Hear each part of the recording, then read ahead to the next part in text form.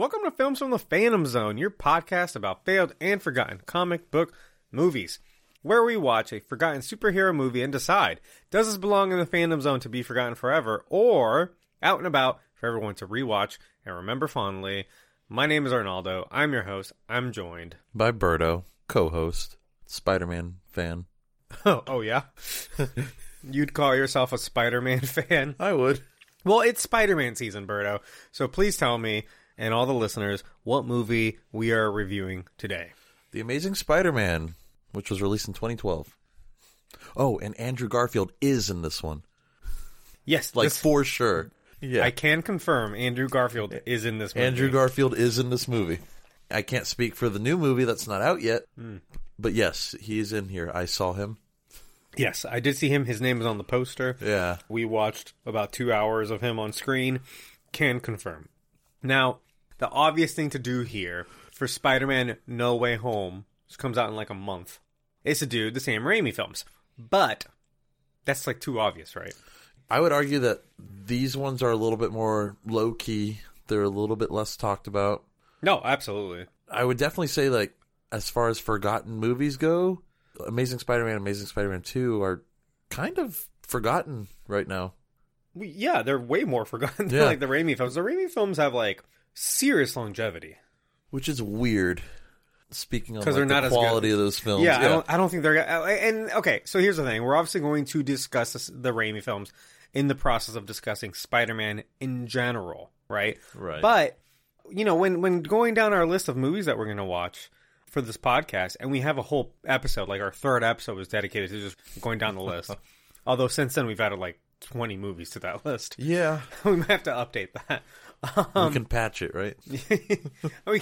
Maybe. We can't just do all the exciting movies up front, because then what are we going to do like in 2 years from now when we're getting to the end of the list, you know? Yeah. So we pretty much accidentally decided that like the grand finale of our podcast, the Films from the Phantom Zone, is going to be Sam Raimi's Spider-Man. Yeah. They're iconic superhero movies in general, but also they kind of represent, like, the trilogy as a whole represents the failed part of our podcast. Yeah. Mostly when it comes to Spider-Man 3. And yeah. I mean, what a colossal drop of the ball. But what movie or movies on our list do you think you've seen the most?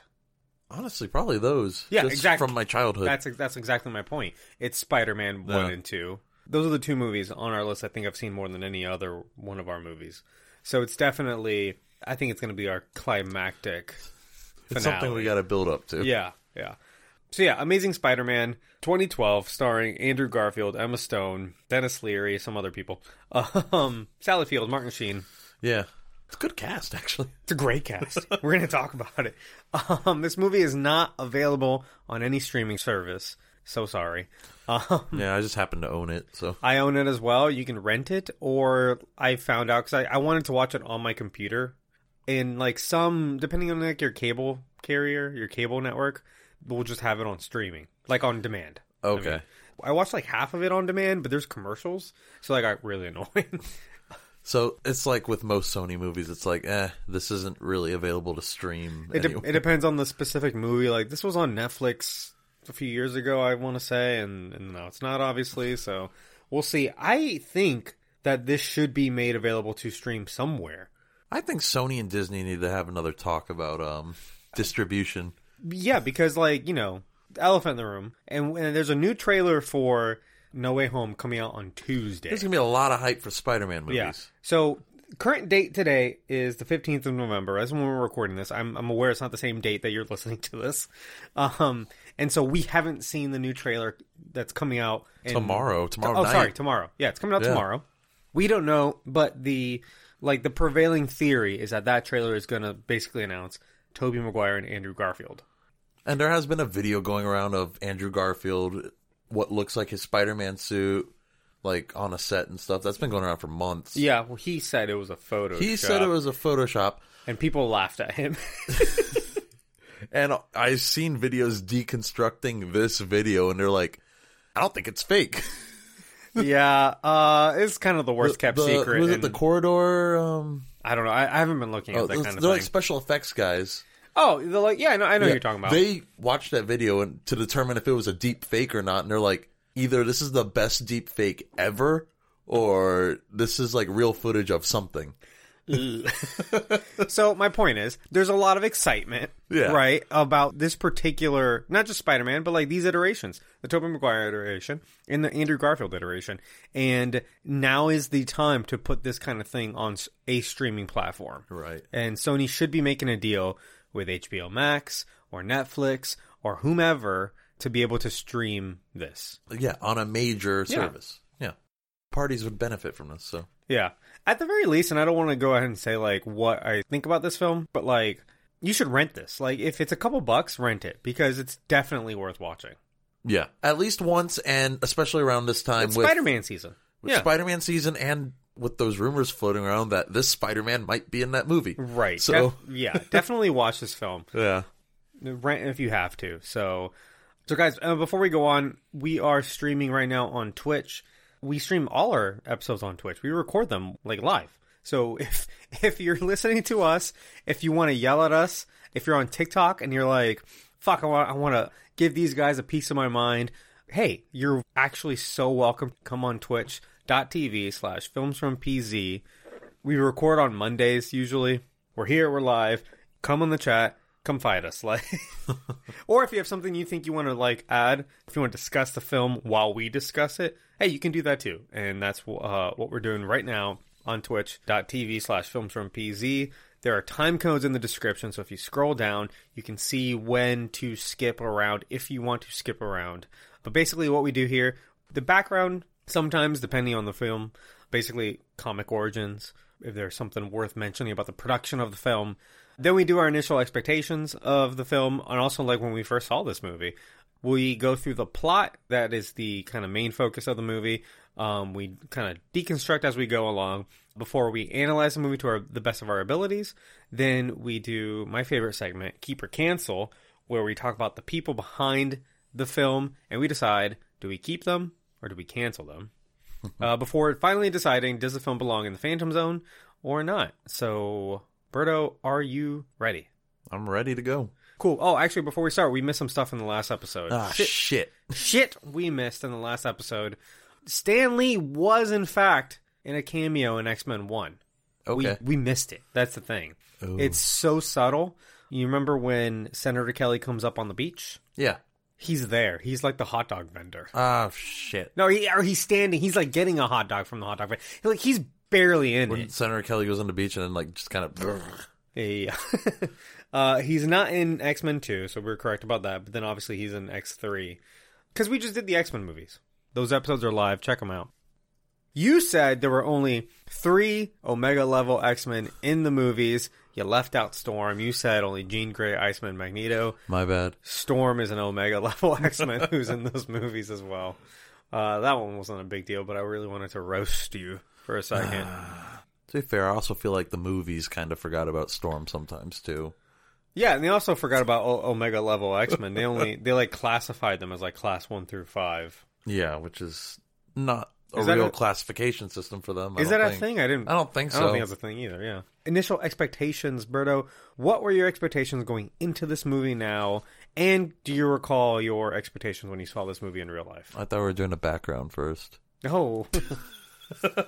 Yep. All right, background. Let's do some background. Everybody knows Spider-Man. Here's the thing. Yes. I feel like, is it worth sitting here and talking about Spider-Man? This morning I read Amazing Fantasy number 15. I'm like, this is super interesting. It is. But also, it's like, you know what I mean? Like, who doesn't know Spider-Man? I'm sure there's some people that don't. No, everybody knows Spider-Man. We can do a Cliff Notes version. It's just fun to talk about Spider-Man, though. 1962. 60 years ago. 60 years ago this year. Next year. Oh, it's 2021, Berto. I don't know what year it is. Wow. 59. Yeah, so next year we're going to celebrate Spider-Man. Created by Stan Lee and Steve Ditko.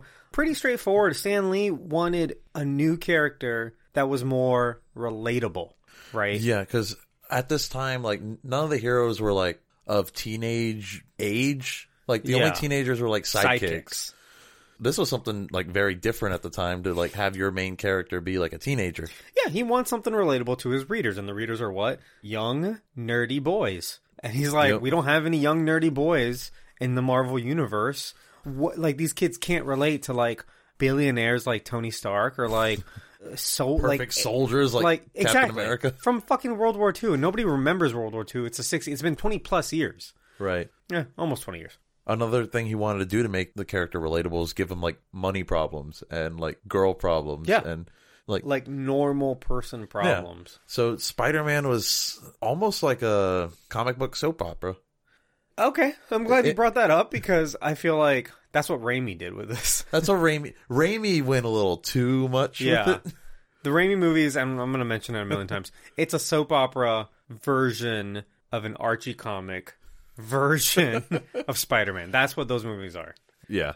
But did you know that he basically, I mean, this seems like peak Stan Lee, where he's like, all right, let me go get a list of animals. I'm going to go down the list.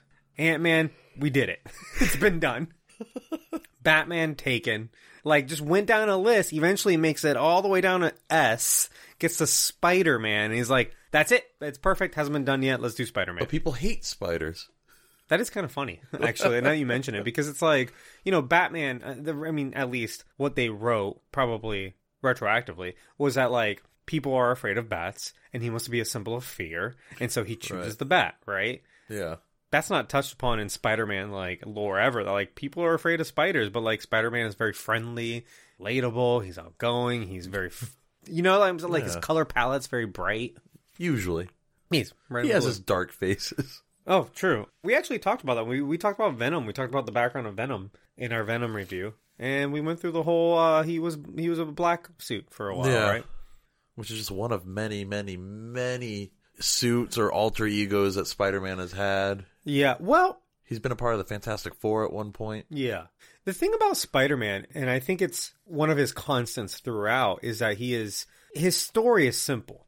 Yeah, he's had a lot of stories, and a lot of them can be complicated, like anything in comics. The complicated ones are usually the poor received ones, too. Well, that's the thing. Like, he's a character who should just be as simply told as possible. Like, it works better like that. He's a character that you can, like, pick up any comic with Spider-Man in it, and you're like, cool, I get it. It's Spider-Man. Like, I know Spider-Man. I get it. You compare it to, like, X-Men. We just did those X-Men movies, and we're like, we were sitting trying to explain the Phoenix Force, and we're like, I don't know. I didn't read them all. It's very complicated. I missed a few dozen issues. You know what I mean? Like, this character in some versions is this way, and he has a very convoluted origin, and then he's related to these other 6 characters, except sometimes they're not. Like, it gets very complicated sometimes. Yeah. And with Spider-Man, it's always pretty much like, it's straightforward, you know? He's also, like, interacted with almost every other character in the Marvel Universe, too. Yeah, and I think that's kind of a product of being the most popular character ever. He'll show up in, like, every crossover. Like, ever made. Like, Spider-Man is the most popular, like, fictional character there is. Like, yeah. It's insane. Which is why everybody probably knows his origins, which this movie will go into, so we don't really have to talk about that right now. Right, and the only thing I thought was funny about, like, because I read Amazing Fantasy 15, it was just his debut comic. I read it this morning just to be, like, fresh on it. It's just kind of, like, the fun parts about, like, 60s comics is that, like, you know, you turn the page and you just see, like, a wall of text, and you're like, oh, God. Like, it's going to take me forever. First of all, it's like it's a regular... actually a lot of reading. It's like a regular book. Yeah. It's not like today where, like, it's very... Like, comics today are very cinematic. Yes. You know, like, it's almost like watching a movie on pages, right? Whereas I turn the page and, you know, he's explaining every single power that he's had. Like, oh, and now Peter Parker can climb walls. Like, he crushes a pipe when he gets to the top of the building, when he's discovering his powers, and he's like, I'm so strong that I crushed this pipe. Yes, I saw that. You didn't have to say it. You know? He's like, oh, golly. I love that on the very first page. You know, I'll talk about this later. But on the first page, he gets bullied because, like, he's a nerd. Like, on the very first page. And it's like, he doesn't even know how to dance. He doesn't know the cha-cha. Just think about the kids today. And then he asks something like that. He asks a girl out, and she's like, you're just not my type. Not when there's dream boats like Flash Thompson around. And Flash is like, yeah, get lost, Pete. You suck. Oh, my God. Which Again, the Raimi movies pretty much do that. That's the thing. Everybody just hates Peter it's for a no direct reason. translation, those films, I swear. The other thing I want to talk about real quick is Gwen Stacy. Gwen Stacy was Peter's like first love interest. Like she predates Mary Jane. Yeah. And from what I gather, like Mary Jane is only more popular because of like movies. Because People love Gwen Stacy. people love Gwen Stacy. People prefer Gwen Stacy. Yeah, that's the thing. Like, and I mean, you know, Peter ends up like marrying Mary Jane like still a long time ago, like in the 80s or whatever they get married. Yeah. But still, like, you know, they love their Gwen Stacy, and maybe that's also part of the reason why like another universe's Gwen Stacy like ends up becoming Spider-Man. Right? She becomes Spider-Gwen. Spider-Gwen. She's got her own comic book. People love cosplaying as Spider-Gwen. Her costume's cool as fuck. It is cool. It's like a hoodie. Yeah. And like She's in the she movie. made the Spider-Verse movie. On-screen debut there, I guess. Yeah. Even though, in case you don't remember, she was in the Raimi movies. Played by Bryce Dallas Howard. Yeah. I think she was only in Spider-Man 3, though. Yeah, for like a minute. Yeah. And she's dating Eddie Brock. So stupid. Sort of. But basically, Gwen Stacy, Peter's first love interest. She's also a scientist. Like in the comics, she was a scientist. And that's how they got to know each other. That's what attracted them to each other. They're both smart. She does not know of Spider-Man's identity. That's kind of an important plot point for Gwen Stacy in the comics. Doesn't know who Spider-Man is. Right. Despite her dad does know who Spider-Man is. So something that they kind of changed up in the movie. But I think the main reason we get Gwen Stacy in this movie is because this movie spends a lot of time trying to distance itself from the previous films. Yeah. There was so much Mary Jane in those movies. We need to do something different. Let's do Gwen Stacy. And this movie actually came about after Spider-Man 4 was canceled, basically. And then last character that I want to talk about is the Lizard. You just read his debut comic, right? Yeah, and I watched the first episode of the Spider-Man animated series from the 90s, and the Lizard's the villain in that, too. The very first episode? At least the first episode I put on. Oh, nice. Yeah. I actually was going to do that very same thing, and I didn't have time. The movie mostly gets it right. Dr. Kurt Connors, he's a genius. He's kind of like a mentor role to Peter in different iterations, and he's missing an arm, doing experiments and stuff to try and remedy that. Becomes an evil lizard. The only thing I remember from that first comic, he has like an army of alligators. He does have like an army. They're like always and following him. When he's introduced in the comics, it's more of like a villain of the week type thing. Cause Right, yeah. That's what a lot of them were. Exactly. Part of his story that the movie didn't go over is that he has a family. Oh, yeah? Not 100% sure about in the comics, but in the cartoon at least, his family knows that he's the lizard and that it's like a problem. It's like he hulks out when he becomes the lizard. Okay. So he's not like permanently the lizard. Not always. It's complicated. It's complicated.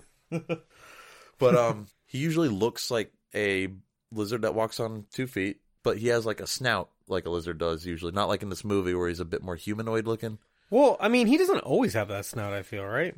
Yeah. And he usually wears a lab coat. Lab coat and purple pants. Yeah. But he is one of the first villains that Spider-Man encounters. In Might the like show. In the show and in the comics. Appeared in The Amazing Spider-Man 6, November 1963. Yeah, the 6th issue. All right. So one of his early villains. Spider-Man does undo like his transformation, but like subconsciously the lizard's like always there, and sometimes it reemerges, and that's what I meant by like it's like he hulks out. Oh, yeah. I mean, he hulks out in this movie, too. Yeah. But it says here that when the lizard resurfaces, often retaining Connor's intelligence, he attempts to replace mankind with a race of reptilian creatures like himself. Perfect. Which is something that people made fun of this movie for. But it's from the comic. It's not inaccurate. Nice. I like that. Cool. The other thing I want to talk about is this movie in general, how it came to be. Basically, you know, we were all there. 2007, Spider-Man 3 tanked. Yeah. Like, pretty much received unpopularly all around. Sam Raimi, as soon as the movie came out, was like, yeah, I regret all of this. Like, my heart was not in it. There was a ton of studio interference. Mm-hmm. He was very open about it, too. Yeah. And basically, they had a date for 2011 for Spider-Man 4. And they were going to film Spider-Man 4 and 5 back to back. They were getting ambitious. Yeah. And the main villain was going to be Vulture, portrayed by Oh, John Malkovich? Yes. John Malkovich, yeah. As soon as you said that, I thought of like, oh, what's a role that he's in? Oh, he's in the movie Being John Malkovich. Which is about fucking him. Yeah, John Malkovich. Oh, that would have been... He kind of looks like the Vulture. So here's the thing. I kind of want to do like a series of bonus episodes on unmade movies. Because there's like... We could do Spider-Man 4. There's like 6 or 7 that we The can Nick do. Cage Superman. There's the Nick Cage Superman. There's a whole documentary about that movie that's very good. We can do a Batman one. There's, I think, one canceled Batman movie. Not including the Ben Affleck one. Wasn't there what Tim Burton's third Batman movie was supposed to be? Yeah, okay, yeah, Or is there enough information on that? There's enough to where we can piece together some episodes, I think. I definitely want to do this because Spider-Man 4, there's like artwork. There's a video game that they were making that some footage came out for it that was based on the Spider-Man 4 movie. So there's plenty there. But basically, they were going to do Mysterio. There's storyboards of it. It was supposed to be Bruce Campbell, right? Bruce Campbell was going to be Mysterio after this whole time. Who appeared in all 3 movies. Yeah, he has cameos in all 3 films. So the idea was he's Mysterio this whole time, but he was going to be like, just like a fucking chump. Like, the movie was going to open on him being caught, right? And then the main villain was going to be Vulture. And you get the feeling that also they were setting up Lizard. Yeah, Dr. Connors was in Spider-Man 2 pretty prominently. Kurt Connors was in 2 and 3. Oh, yeah, he's the one that he brings the symbiote to in 3, right? Yeah. Yeah. They're planting the seeds there for like him to become a villain, and then obviously never happens, right? So because of the poor performance and because of, Raimi not being into it, they've scrapped it, right? But and we've talked about like movie licenses and how these kinds of things work. We talked about it on the Venom podcast. If Sony wants to keep the most successful movie license there is, they're basically, gonna find a way to do it. They have to make another movie. And instead of making Spider-Man 4, they basically said, we're going to flip this and turn it into a whole new reboot. Yep. And actually, a lot of people that were brought on to work on Spider-Man 4 ended up working on this instead. Yeah, no, it's the same exact production. Like like this movie was Spider-Man 4 at one point. The only thing that they changed the creatives. New script, new actors, new director, but everything else was just kind of like, we're all here to make Spider-Man 4. I guess we're making Amazing Spider-Man now. So they brought on these 2 writers, James Vanderbilt and Alvin Sargent. Has won 2 Academy Awards. Also, was one of the writers on Spider-Man 2. Okay. It's like the Raimi one in 2004. That was the one people liked. And then this script got a pass by Steve Kloves, who is a screenwriter on all of the Harry Potter movies. Oh, shit. And that kind of makes a lot of sense, because those Harry Potter movies, even though they're kind of ridiculous, they feel very natural, especially in the dialogue. Yeah. That's something that this movie does really well, is the dialogue. Yeah, a lot of the character interactions is really good. And they feel genuine. I'm like, oh, I do get some of that kind of Harry Potter-ness from it. So, good set of writers, honestly. And then Mark Webb, director of 500 Days of Summer, which is a very interesting choice. Yeah, he's like an indie movie guy. Exactly. And that was his only movie. And also, you get bits of that in this movie. Like, some of the scenes, I'm like, this feels like right out of an indie movie. Yeah. I think that was super smart. It made for an interesting tone for this movie. Yeah. So anyway, let's get going. Let's move on. Initial expectations, finally. Berto, go first. I was kind of skeptical. I was like, wait, we're redoing Spider-Man? The last movie just came out a couple years ago. And I was like, eh. And by the time the second trailer came out, I'm like, this looks kind of interesting. As I was going in, I was a little bit more excited about it, because this was also around the time, we're getting, like, the Avengers. It's 2012, yeah. Yeah, same year as Avengers. And I was like, all right, you know what? Comic book movies have been good lately, so maybe this one will be good. What are your expectations going in just now? Well, now it's like, I always hear people shitting on this series. That's the thing, and stuff. So expectations were a little bit lower, but also like a part of me remembered like, wait, I remember liking this, so I think I'm gonna be fine. That's kind of like the internal argument you have with yourself. You're like, wait a second, like I remember liking it, but everyone tells me it's bad. Yeah. Around this time, I was a lot more plugged into like movie news. I was in college. Okay. So like I knew all about what was going on. But the first time I saw it with Sable, my wife, and it was the first movie we ever saw together. Really? It was this movie. We weren't even dating. However this happened, we ended up in the movie theater together, and I had a crush on her. And this was like the first movie we watched, and I remember that detail like very vividly, but basically like We started dating like 2 months after this. Was it at the Regal, like right here? Yeah. Was it opening night? It must have been like either opening night or like the I next was gonna day. say, I might have been in the same theater as you. That'd be hilarious. Because I saw it opening night here. Yeah. Little high school birdos like down this, a few rows down or whatever. Pretty sure I saw it again with a friend. I just remember him saying, if I was Spider-Man, this is what I would be like. Because he's sarcastic Me too. Spider-Man. Like, this movie should be called Sarcastic Spider-Man. Subtitle, he's a dick. He is a bit of a dick. He's kind of a dick this whole movie. Like, he's... But it's he's like just, he's a charming dick? he Is that... Yeah, he is charming. It is just such a left turn from Tobey Maguire. You know, who's just earnest, and you kind of feel Except sorry for for the him. third movie where he slaps Mary Jane. Throw dirt in your eye. He'll throw some dirt in your eye. So anyway, I remember liking this film, but the thing that sticks with me that I didn't like about this movie was its plot, because I remember thinking it's the same plot as like 10 other movies I've seen, including Teenage Mutant Ninja Turtles, which in fairness came out after this, but also like Mission Impossible 2. It's like a fight for a virus and an antidote, and we have to like spread the virus so we can sell them the antidote. Well, that was like a hot topic in like the 2010s, Was it? I feel like a lot of movies did that around this time period. So that's the thing that stuck with me, and it convinced me that I didn't like this movie. But when I watched it, I liked it. And the other thing that kind of confuses me is that I hate the sequel to this. I hate Amazing Spider-Man 2. I don't remember hating it. I hate it. I think it's horrible.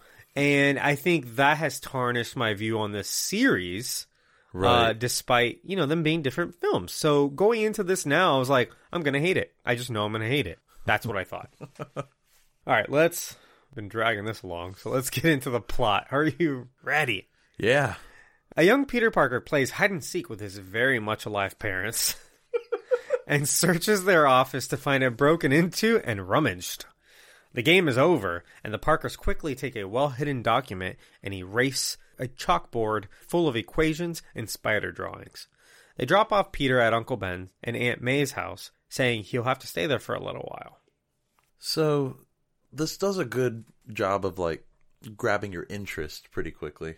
Because his parents are alive? Because that's the first thing I thought of. Yeah, I was like, oh wow, his parents They're are alive. not dead. They're always dead in everything. Yeah. And also like you get hints of Except when they're agents of S.H.I.E.L.D. sometimes, right? sometimes. Yeah. Sometimes S.H.I.E.L.D., sometimes the CIA. Okay. So go on. Their story changes quite a few times. Yeah. But it has like that, almost like that J.J. Abrams feeling to it, where it's like, oh man, we're setting up a mystery here. There's so much J.J. Abrams mystery boxes in this movie. And just like J.J. Abrams, the thread is just left hanging. That's not... Okay, hold on. It's not this movie's fault that they didn't make a third one. That's true. That's true. But yes, because the next movie goes further into these mystery boxes. And this Almost movie... too far. Yeah.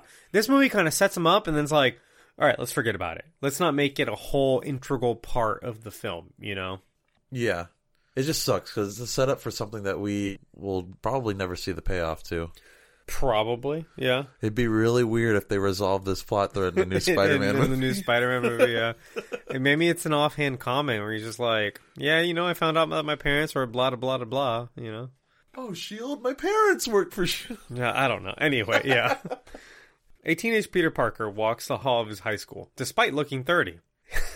He gets hit in the head with a basketball thrown by Flash Thompson and stops to admire and photograph Gwen Stacy. What a creep. It's a little creepy. A crowd of students surround and cheer on Flash Thompson, holding a student upside down with his face in his food. Peter tells Flash to put the kid down, calling him by his real name, Eugene. Flash throws the boy on the ground, punches Peter, and kicks him while he's down. Gwen Stacy stops the fight. I don't think he looks quite 30, and he wasn't even 30 when he filmed this. No, he was 28. AKA, He 11 years older than his character. Right. But he doesn't look... Tobey Maguire looked way older for some reason. For some reason, but Andrew Garfield is the oldest Spider-Man. Yeah. But something about Andrew Garfield does make him look younger. I say he looks maybe like a freshman or sophomore in college. No, he looks like a graduate, for I sure. don't think he looks like a graduate. He doesn't... Okay, he did look... A high school graduate, He did, yes. No, like a college grad. He did look younger, and when I say he's the oldest Spider-Man, Tobey Maguire is older than him, but at the time, he was the oldest to portray Spider-Man. Yeah. Tom Holland's the youngest. Right. I mean, he looks a little bit younger, but at the same time, like, I don't believe that he's in high school. Also, they're all way too tall. Okay, I had to look up Andrew Garfield's height because I kept on thinking he's too tall to be Spider-Man. I thought that the whole time. Is he not that tall? He's 5'10". Why does he look so... Is it because he's so lean? So he's not... I think that's what it is. He's not short by any means. He's No. taller than the two of us. Right. But he's not tall compared to, like, most movie stars that are, like, 6 feet tall. Yeah. You know what I mean? And I'm interested. Hold on. How tall is Tom Holland? Tom Holland is probably shorter because he looks short. He's 5'7", so he's like... He's my height. He's in between us because he's a little bit shorter than me, I guess. Okay. Yeah, so it checks out. But I think he's a little bit lanky. Here's the thing, though. This movie suffers from, and a lot of movies do, they get writers to write a high school scene who haven't been in high school in Since 30 like the years. 60s. Because, it's so rare that I see something set in a high school that feels realistic. You know what I mean? Look, in no circumstance could a bully be, and there are bullies. Bullies are real. There are bullies, but like the whole school isn't going to be cheering the bully That's on. the thing. They're all cheering him on like, yeah, shove his fucking face in the food. Eat it. Eat it. And then Peter shows up and it's like, he's being like kind of charming too and like nice. He's like, don't eat that. Like, what are you doing? Like, But he wouldn't be the only person to be like, this is fucking crazy. Like, stop it. Like, no, most people wouldn't be egging him on. Like, most people would be like, dude, Flash, like, you're being dumb. Put or him they'll down. just walk away because they don't want to be associated with it. Exactly. Or, Like, or watching in silence. here's the thing I thought, though. This movie has, like I said, this movie should be called Sarcastic Spider-Man. He's kind of a dick this whole movie to everybody. Including Flash. Yeah. So I guess what they're doing is you need a scene to prove to the audience that he's a good guy. He's a good guy. Like, deep down, he has a heart of gold, which Spider-Man does. Peter Parker, if anything, has a, like... You can be an asshole and still be a good person. Yeah. Like, he makes sarcastic quips, but he's still a good man. Yeah. Right? Like, deep down, he's a good guy. And there's not a lot of that in this movie, so I guess they're like, This all right, is the scene that establishes, like... everybody, like, compared to everyone else sucks. Yeah. And he's the only person No, he's who's the like, hero. He gets beat like, up for put this him kid. down. Right. Do you get the sense, though, that him and Flash have, like, some sort of, like, childhood history or something, though? Absolutely. Because he totally approaches That's- him like, come on, man, just put him down. That part did feel real to me because he knows his name. Yep. Like, they obviously know each other. They have history of Yeah. some sort. Maybe they were friends, and then something happened, and Flash became a dick. There's something later in the movie that makes me think that, too. Yeah, I feel you, yeah. Which I like. That's a good example of, like, these interactions feeling, dialogue at least, feeling real. Yeah, I'll give you that. The bullying part, I'm like, this is No, dumb. but that's like, every movie that shows bullying kind of gets it wrong. I think Homecoming does it very well. Yes, but Homecoming also feels like actual high school. That's what I'm saying. Like, they kind of nail that part. It's almost like they did their research. It's almost like they asked some people that were younger. And he's always awkward when he talks to Gwen, but it's in a way it's like, it's because he likes her and he's getting flustered. Yeah. So, and I kind of feel that on a personal level. Sure. Uncle Ben gives Peter a raw steak for his bruise, and Peter finds his father's briefcase in the basement. Inside, there's a newspaper clipping of Peter's dad, along with another scientist he doesn't recognize. Upon further examining the briefcase, he finds a secret pouch with the documents his parents saved, and a newspaper clipping of Dr. Kurt Connors, who Uncle Ben admits remembering. So, do people still put raw steak on bruises? Okay, you should not do that, but I like it, because I wrote down this is stupid, but I like it because the point is Uncle Ben is old school. Right, it's like, this is how we did it, so this is how you're going to do it. He's like, here's a steak for your bruise. I recognize a right cross when I see it. Like, you got punched. Uncle Ben's badass. I love that he's like this just blue-collar guy, you know? Yeah. And then later on, he has a couple scenes where he's like, first of all, he's poor, and he's a hard worker, and he admits to, like, not being very smart. Like, he's not very educated, but he's a hard worker, Well, yeah, because he probably grew up poor, too, and, if you were poor back then, you probably weren't really getting an education. You were working, because you had to be. Yeah, exactly. Research into Kurt Connors leads Peter to visit Oscorp, where he steals the identity of a new intern, and is conveniently led by lead intern Gwen Stacy. Dr. Connors, an amputee missing his right arm, lectures how he seeks to cure weaknesses in humans. Peter speaks up how this may be possible through cross-species genetics, impressing Dr. Connors. But even the nerds make fun of him. Peter leaves the group to break into the restricted area with manufactured webbing and glow-in-the-dark spiders. The spiders fall on him. As he returns to the group, one bites him. So this is the first example of Peter being a dick. He steals that man's identity. Oh, yeah. And that man is later seen, like, screaming, getting escorted out. By security. He just ruined this man's future. Oh, yeah. No, seriously. Like, and that's the thing. There goes like, that internship.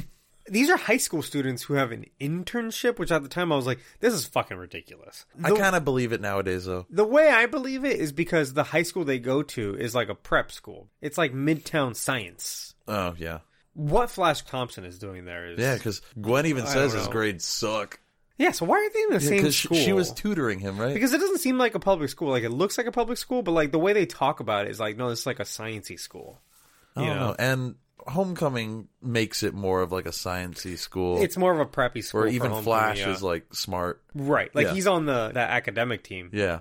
He's just not good. He's dumb for a smart person. Yeah, right. But I love that, like, even among all these interns, he's like, yeah, what you're talking about is cross-species genetics. And then, like, they make fun of him. Like, yeah, you just have to get past the gills on his neck. And they fucking laugh at him. I'm like, are y'all dumb? You're all the nerds. Like, what is this? I like the little interaction between Gwen and Peter, too, where she mentions that he's number 2. And then he's like, you sure about that? Well, it's funny that he is somehow a good student because he doesn't seem like a good student, but apparently his grades are great. He's second in his he's class. Like a cool, smart. He's like the perfect high school student. I also have trouble believing skateboard. He's got a skateboard. I have trouble believing that he's getting bullied because he's too cool looking. Yeah, you know what I mean. I wouldn't bully him. I wanted to be him. And like the girl's like, "Hey, nerd, can you take pictures of my boyfriend's car?" No, bitch. Like people would like him. Yeah. And his hair's too good. His hair is like perfect. He has the perfect... It's like perfect messy hair. Yeah. And it's kind of big, which was super in at the time. He looks like a cool kid. He's way too cool looking. Like, I just don't buy that he's getting bullied. Who I wanted to be in high school. I buy that. Yeah, I totally get... Yep, I see it. Even with the, the sleeves with the thumb hole that I'm currently wearing. Yeah, there you go. Is this even in style anymore? Or is this kind of old? I don't know, man. Take that off. You're creepy. I'm just kidding. No. Why is the security so easy to break into? You can just say I'm this guy. No. I'm talking about when the evil the evil looking guy gets into that room. There's like a floaty touchscreen, and he just has to move some things around in a certain way, and you get in. It doesn't look hard at all. Also, that is like the weirdest keypad ever. I have a big problem with all of Oscorp and the technology there because it's just super fake. It's like they went too far with like trying to make it advanced. Yeah, but again, very easy to break into this secure room. Whereas they could have done like a face scanner, a thumbprint reader, even a regular keypad. Where he hides the code. Anyway. On the subway train, Peter realizes his senses have heightened when he's startled, jumps, and sticks to the ceiling of the train. Other passengers stare. He accidentally rips off the hot girl's shirt because, obviously, everyone tries to fight him, and he almost unwittingly beats them all up. Back home, he discovers the dead spider still stuck to his neck. The next day, he smashes his alarm clock and breaks everything he touches. I love the breaking the alarm clock scene. That is great. It made me laugh out loud because it happens so fast. And the alarm goes off, and he just immediately smashes it to bits. It was relatable. Yeah.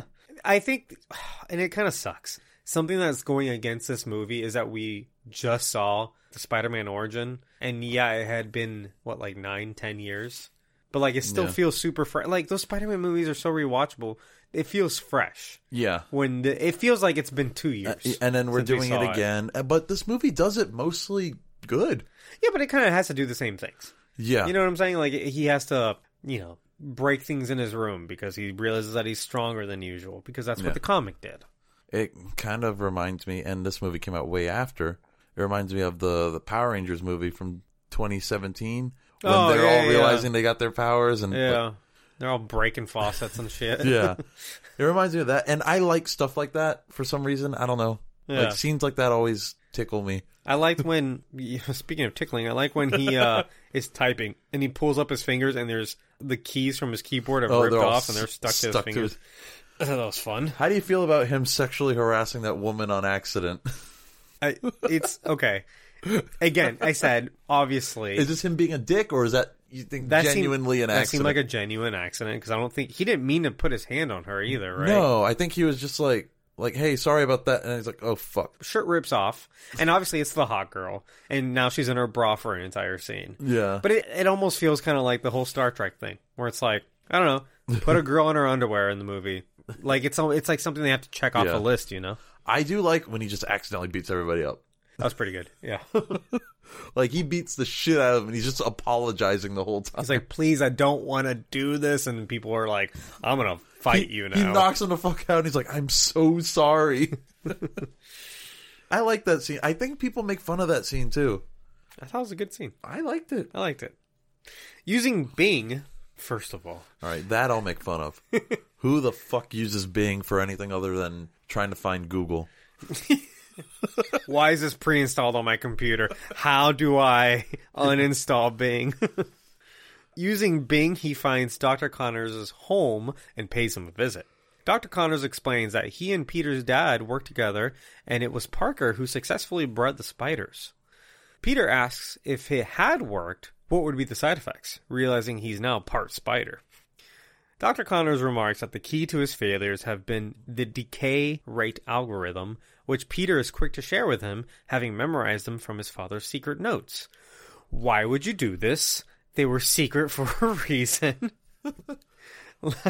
Also, I don't understand how you could just show somebody, like, an algorithm and then they know it works. How does he just glance at it and he's like, my God, you did it. It seemed like a pretty, lengthy equation, though. You know? Yeah. But to your point, how does Connors just look at it and be like, this is it? That works. Yeah. You haven't tested it yet. Yeah. Look, I've taken fairly advanced mathematics, but, that doesn't look like anything really. I don't think people can just look at the equation and be like, this is it, eureka. I like how he asks him, oh, where'd you come up with this? And he just kind of, bonks his head with the pencil. He's like, oh. Yeah. It should be obvious that he stole it from his dad, but your dad, is missing because of this information. It was hidden in a secret pouch in his briefcase. Obviously, it was hidden for a reason. Why did he leave the briefcase there? Why not destroy it? Was he just planning on coming back for it, I guess? I guess that makes sense. At school, Peter humiliates Flash on the basketball court for bullying a girl. Yeah, he goes, you better watch your back, to, this small girl. Well, also, the small girl, it was clearly an accident that the ball rolled over and hit her paint bucket. Also, she's painting something on the floor of the gym while they're playing basketball. This was her fault.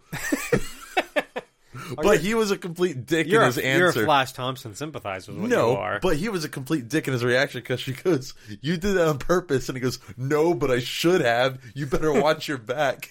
Yeah, right. None of that makes sense. Obviously not his fault. And obviously, why are you threatening this girl who's half your size and she looks like a freshman? The only character who looks her age, by the way. What's with the no, but I should have? I should have done that on purpose, you fucking bitch. I think he was just mad that he got yelled at. Oh, God. That's also one of those scenes where I'm like, this isn't high school. Why is there... First of all, Peter Parker's just hanging out in the gym. Meanwhile, there's a gym class going on, or that's the basketball team and they're fucking around. Or is it free period? They're in a uniform. They're in gym clothes. Yeah. Meanwhile, the cheerleaders are in uniform. What is going on here? Rehearsing. That's not... It looks like what a 50-year-old person would be like, yeah, this is what high school is, right? I don't fucking know. I don't remember. I don't remember. You all hang out in the gym and the cheerleaders are all practicing in uniform. No! This doesn't happen. We have kids painting banners on the floor of the gym. For the pep rally. The pep rally. Okay, anyway. You better watch your back. Uncle Ben is called in to speak to the principal and scolds Peter in the hallway and embarrasses him in front of Gwen Stacy. Yeah, he's got you on his computer. They flirt for a bit and say they should hang out or something. They actually didn't use any words. It was super cute. It was. Peter tests his abilities at an abandoned warehouse with his skateboard. Their chemistry is incredible. Yes. And that was, watching that scene, my impression is like, this was all improv. Like, the final product was improv, or we can, either one. Yeah, like they're barely talking, and somehow like it works. So like they're giggling at each other in a way that feels not like they're breaking the fourth wall, not like they broke character. No, it feels like they're really talking to each other or trying to talk to each other. They're just two awkward high school kids who like have a crush on each other. There's and also they're kind of a masturbation joke here. When? He's like, the picture of you on my computer, you're in the debate team. There's a picture of the debate team. He's like, I was just touching stuff up. And she's like, oh, you were touching stuff up. Hey guys, it's time for a quick break, and we will be back in a flash. Did you know that you can change what you taste by what you hear? How can you use sound to make a deeper connection with your clients? Can we be healed with sound? Sound influences people in their buying decisions and their daily lives. In the podcast Audio Branding, I explore all of this, both with my own observations as a voice actor of over 15 years and by interviewing knowledgeable professionals in the field of advertising, marketing, music, and science. To have a listen for yourself, visit audiobrandingpodcast.com. Oh, I didn't read it like that at all. You didn't read it like that? Touching stuff. No. Touching stuff up. Okay. I mean, I get it, but like... I get it. No. I think what she's saying is like, oh, like, you think I'm ugly and you're digitally touching stuff up. I thought she was like, oh, you think I'm hot, huh? No, because then he's like, no, I wouldn't need to. Like, he kind of walks it back a bit. I don't know. I think she means it like... seemed like a jerk-off joke. I don't think that and at also, all. he has that little lock on his door. That's clearly a jerk-off lock. Well, everybody needs a lock on their door, first of all. There's no such thing as a jerk-off lock. Everybody needs a lock. He has it, like, connected to his desk so he can lock it from his desk. Oh, that is true. Yeah, from his computer, he can unlock his door. That is true.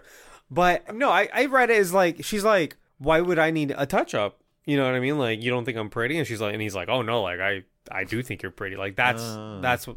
I think you read into that the wrong way. Maybe I did. Maybe that says something about me. Okay. No, but they're not only does their chemistry work, they started dating like right after this movie. Or like during while they were filming this. Yeah, okay. They started dating. And so that makes perfect sense. So there was you can totally see it. Anytime they're on screen together, it works super well. Yeah. And the scene where he's skateboarding and like kind of testing his like swinging and stuff. Yeah. That's the scene I was talking about that feels like a scene from like an indie movie. Just the way it's shot, the song that's playing, him just like being happy. Yeah, it's a Coldplay song, and I really love it. It's my favorite Coldplay song. That's a very good Coldplay song. And I know it's not cool to like Coldplay anymore. People make fun of it. It was Kingdom Come by Coldplay, right? Yes, and they have some great fucking songs, and that's a banger, and I love that song. But I like indie music. There you go. Oh, that was a very good scene. For you and Wayne. Anyway, at the Oscorp lab, we see a device that can disperse a medicine over an entire town. LOL vaccine. I just think because he makes a passing remark, he's like, we could cure polio in an afternoon. And he's like, yeah, but like if people want to opt out, you can't run away from a gas cloud, so here it sits. Exactly. And I was just like, oh boy, is this topical right now? Right now, yeah. Anyway, Peter and Dr. Connors use a huge holographic computer to test their new equation. The computer simulation on a mouse seems to work. In his excitement, Peter forgets to pick up Aunt May, and Uncle Ben is furious. He tells him, your father believed that if you could do good things for other people, you had a moral obligation to do those things. That's what's at stake here. Not choice, responsibility. Wow, I remember that from the comics. Yeah, right? That's exactly how that went. Peter asks Ben, where is he then? Where was his responsibility to him? Ben is shocked Peter would turn the argument that way. Peter storms out, and Ben follows him quietly. After he slams the door shut and shatters the fucking thing. I love that scene. Yeah, they dance around with great power comes great responsibility without saying it. This is where they kind of were at fault for trying to distance themselves from the other. Well, that's the thing. Sam Raimi Spider-Man made with great power comes great responsibility such a part of the zeitgeist that like you can't, you know what I mean? Like you can't have a Spider-Man thing. Like you either don't say it at all or you say it. You don't make something up that's like kind of like it. It's just reworded. That's all it is. It's just reworded, and it's complicated. A little bit. Yeah. Yeah. You overcomplicated something that could have been so simple, and honestly, it would have worked fine in this movie. So I had to look up with great power comes great responsibility because it's like a super old adage. It's in the Bible. Oh, shit. It's been in all kinds of literature, poetry. People say it all the time. It just was made popular by Spider-Man, specifically the movie. Yeah, but it was said in the very first issue of the first appearance of Spider-Man in the last issue of Amazing Fantasy. Yeah, right. Because it's just like a little like It's in there. text thing. Nobody says it. It's just Yeah, like the narrator says it. yeah. Since then, it's been super attributed to Uncle Ben. Yep. Basically like Because of the movie. Well, no, I mean before then, like flashbacks, retcons, anytime they show Uncle Ben's always saying that to him. It's a thing he always said it It's to what Peter. he taught Peter. Yeah, exactly. And this, he says he attributes it to his dad because this movie seems to be a lot more about like Peter's real life dad, which is like almost never touched upon in the comics, except when they're agents of S.H.I.E.L.D., I guess. Yeah, and doing secret missions for Nick Fury. Yeah. I just think it's time to bring it back because the phrase, with great power comes great responsibility, is not just like a cornerstone for Spider-Man. I think it's a cornerstone for the whole Marvel universe. Yeah. Like, the Marvel universe, the way they treat their heroes, as opposed to like DC, and we've talked about this, is like DC treats their heroes like gods that have, they have their responsibility over mankind because they're gods, right? Whereas the Marvel universe, they're all regular people, for the most part, are regular people who have been elevated, either blessed or burdened with power, and now have to do something about it, right? And so the fact that like this hasn't come up since, like in the new, the Tom Holland version, they basically did the same thing here. They danced around it when in Captain America Civil War, where he talks to Tony. Yeah. And he's basically like, when you can do the things that I do and you don't, that's when the bad things happen, and that's on you. Which is like alluding to With great power comes great responsibility. And also Uncle Ben's fate. Yeah, right. He's referring to Uncle Ben. It's so well done in Civil War because, they didn't want to do the whole origin all over again. And it felt like natural dialogue. It would have been weird if he said to Tony, with great power comes great responsibility. Yeah. My uncle used to tell me that all the time. Well, right. And just by the context, it's like he's referring to Uncle Ben. We all know. We've seen the origin a million times. Everyone's aware. Again, Spider-Man's the most popular character ever made. So, but I think it's time to bring it back, is my point. Yeah. And I think the whole basic themes, Foundation? the foundation, yeah, sure, thank you. The foundation of like the Marvel universe, especially the Marvel Cinematic Universe, it's like a dynamic triangle between power, responsibility, and accountability. That's what like all Marvel movies are about, basically. Yeah. And there are films that do it really well, like Captain America Civil War, where like Iron Man's more about accountability, whereas Captain America's more about responsibility. Yeah. That's kind of the basis of their argument when politics become involved, Because right? Captain America's like, we're responsible for, the people that we're trying to protect. Yeah. And Tony's like, oh, well, we got to be held accountable for either the people that we don't protect or the damage that we cause. Well, and that's Iron Man's theme in general is accountability. Accountability for the shit that he does, first of all. Because that's the lesson that he learned. Right. Yeah. Yeah, exactly. And like I said, I just think they need to bring this back. And I think the perfect way to do it would be if in No Way Home, hear me out, assuming Toby and Andrew Garfield are going to be in this. All right. They have a scene together. It's a nice touching scene. And Toby, Peter Parker, says to him, my uncle used to say, with great power. And then Tom Holland goes, comes great responsibility. Yeah, my Uncle Ben used to say that too. And Andrew Garfield's like, what the fuck? Yes! He's like, mine just says something about moral obligation. Wait, what is it? My uncle said that my father believed that if you could do good things for other people, you had a moral obligation to do those things. And then that's what's at stake here. Not choice, responsibility. Oh, that'd be a really long scene. I think it'd be a funny gag, though, too. It'd be a great gag. And part of the reason I say this is just as proof, in case it does happen, you heard it here first. But, I think that is something that's missing from Tom Holland's Spider-Man. There hasn't been an Uncle Ben, and the only time technically Tom Holland's Spider-Man has referred to his Uncle Ben has been in the zombies episode of What If. That's the only time he like directly talks about Uncle Ben. Yeah. At one point, he does have like, his uncle's suitcase It in says like Far BP. From Home.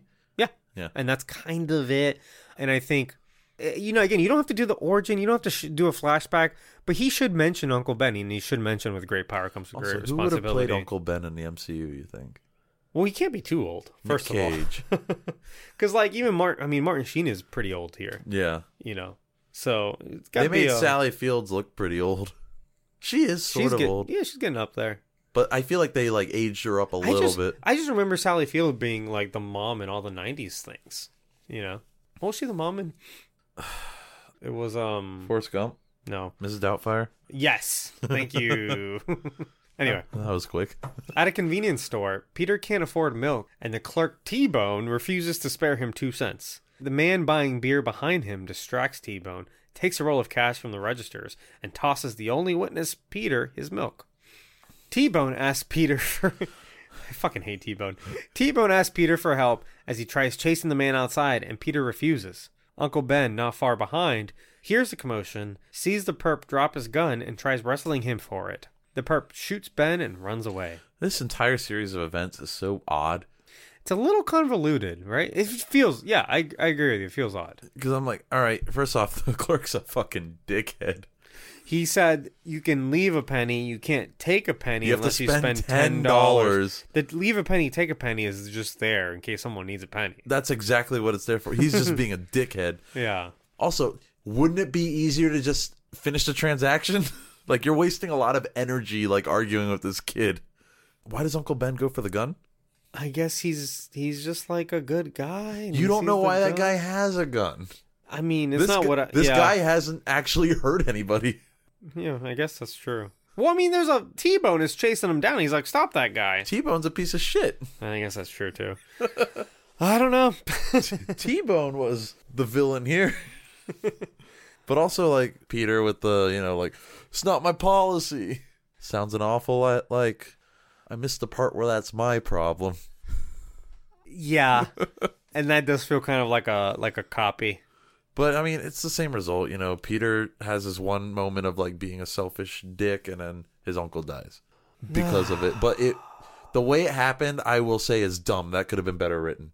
I agree with you. And I think this is one thing where, pound for pound, Raimi's Spider-Man does better. Mm-hmm. Because the reason Uncle Ben gets shot is because Peter is using his powers for financial gain. Yeah. And he had been doing this for a little bit because he wants to buy a car to impress a girl. Yeah. And it's such Which is nothing wrong with No, but that. it's stupid. It is stupid. You know what I mean? It's stupid, and he's exploiting his powers, and he's only thinking about money, and he's being greedy for once in his life. And Look where it got him. Right. And whereas here, all Peter's doing is like... He's upset. He's upset buying he wanted to buy milk. He's buying milk, and I don't think it's literally milk. I thought it was like a shake or something, like something. I thought it was I thought it was like a little chocolate milk. I thought it was something like a teenager would realistically be drinking, not chocolate milk. But maybe it's chocolate milk. Maybe he just wanted milk. I'm sorry, like, if I'm in a convenience store and he gets robbed, dude, I'm not risking my life to help you get your, like, $100 back. It's a pretty normal... Yeah. You let that $100 go. Like, how much money could have been in that register? It wasn't even $100. Like, it was like one little roll of cash. Yeah, like, you fucking let that go. Hopefully you're insured. And the dude no one stole gets in a hurt. very non-violent way. Yeah, that's what I'm saying. Like, nobody got hurt. This is the best case scenario. Do not help someone chase down a perp. Like, that's not... That's how people die, yeah, Uncle Ben. Seriously, especially for money. Like, if someone's getting hurt, okay, maybe consider being a hero, but, like, not for, like, money. It's like small amounts of money, too. It's petty cash. And that's my point, is that, like, Peter Parker does nothing wrong here. Yeah. Like, he does nothing wrong. It kind of looked like the perp wasn't even trying to shoot Uncle Ben. It just accidentally went off. That's the other thing. Kind of like what happened with Sandman. Oh, yeah, that little retcon. I mean, Flint Marco. Yeah. A really good attention to detail that I like is when they show Aunt May sleeping on the couch because her husband just died and she doesn't want to sleep in the bed anymore. Okay, yeah. It's just such a little thing that I'm like, yep, that would happen. That's realistic. You know what I mean? That's real grief. Mm-hmm. Exactly. Peter starts a personal manhunt for Uncle Ben's killer, sweeping alleys and picking fights with muggers. In a fun montage, he continues his manhunt while making a costume and building web shooters with Oscorp webbing. He tries out his new web shooters on top of one of Manhattan's tallest buildings. Couldn't try it on a smaller building first? He picks on yet another blonde perp trying to break into a car and encounters the police for the first time. There's actually a lot that happens in this sequence. Oh, yes. That's why it's a montage. Yeah. I like how he kind of starts off his vigilante career basically being Batman. It's all just like vengeance and... Yeah. It's a little scary how he's like out for revenge. Yeah, because he is like he could have killed a lot of these people. Wouldn't be surprised if he did. But like it shows like how driven he is right now, at least, by like the wrong reasons. Yeah. Yeah, he is kind of threatening. Even with the carjacker who's like kind of having fun, it's like very mean-spirited fun. Well, at one point, he gets up right in his face. I'm like, you're about to murder this man. Checks for the tattoo. Because apparently the real perp had a tattoo. And he's looking for it, right? Because he doesn't really remember his face. He just remembers that he was wearing a beanie and he's blonde with like shoulder-length hair. And first of all, how many fucking blonde beanie-wearing white dudes are there? There's a lot. In New York City. Like, we meet like 6 of them. The guy couldn't breathe. Yeah, he cut him air holes. After he found out he wasn't him. I have mixed feelings about this movie's kind of need to explain everything. Because he doesn't make his webbing. He buys it from Oscorp. He modifies it, but... He created the web shooters. Yes. But the webbing itself he buys from Oscorp. They come in these little cartridges. On one side, I'm like, yeah, that makes sense. Like, no normal teenager could create, like, industrial strength, tensile webbing. You know what I mean? Right. But like for example, when like Tom Holland's, when they do it, it's like a gag. Like he opens a drawer, he like mixes something, it's smoking, he shoves the drawer back down. You know, you remember that scene in Homecoming? Yeah. Like he just makes it himself and you're not supposed to... He found out some sort of chemical compound that works. Yeah, and you're just not supposed to think about it too much, basically. Yeah. Whereas this is like... No, we're going to explain it. It's like they thought about it too much. They thought about it too much. Yeah. Because there's another scene where he's walking behind some nerds, and the nerds are, like, arguing on how it's physically possible for Spider-Man to be swinging like that. I thought that scene was, like, funny, though. Well, yeah, but... And he just kind of smiles about it. He's like... Right. But I think what they're doing is, like, they're lampshading a little bit. You know, again, lampshading or putting a lampshade on a topic is, like, when you write something so ridiculous... and you want to acknowledge that it's ridiculous, you have a character acknowledge that it's ridiculous. Yeah. And suddenly the viewer just buys in. They're like, oh, yeah, it's just funny now. Yeah. You know? Which, yeah, I think that's what those nerds arguing was. But, like, just don't. You know what I mean? Like, it's not necessary, I think. Yeah. You also see him, like, get the inspiration for his mask, too. The wrestling thing. Yeah. It was like a luchador mask. Yeah. And then, like, by the time we see, like, his actual suit, I like the way it looks. Well, I want to talk about the costume a little bit later. Yeah, we'll get more into it. So, costume talk again, right? And I'm sure there's a lot of concept art for a lot of different costumes that they were planning on doing for this movie. Oh, yeah, sure. Especially since they were trying to make it different. Again, why would you go to the tallest building? And it's like one of the tallest buildings. You're like, all right, let's see if this fucking works. It's like 100 stories. I mean, Toby was like 4 stories high. Which is fair. Still incredibly risky. Sure. But he's like super powered and fair. Like you don't go all the way up skyscraper. Oh my god! I was like, this is where you're testing this shit. Are you God serious? It worked. And then the first person view. There's a lot of that in this movie. It's like first person. I kind of like those shots. As long as I like it if it's short. I couldn't do longer than like. No, none of them are too long either. I don't think. There's one that is kind of long. Where it actually shows him swinging and you see his reflection. Yeah, but that was like the suit reveal. It's cool because it's got the reflection though. Yeah. Also, yeah. That's a very cool scene. That's a good scene. Like, yeah, all the first-person stuff is... I'm fine with it because none of it goes on too long. It is kind of, like, stylish in the way that they do it. Yeah, and it's something different.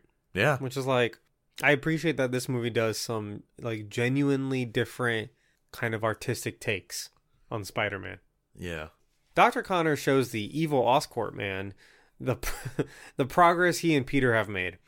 He pushes for human trials. He calls out Connors' fake shock and suggests Richard Parker was against human trials when Dr. Connors pushed for them, which led to their falling out. He threatens to fire Connors, which leads him to inject himself with the formula. Later that night, his arm grows back out of a reptilian cocoon.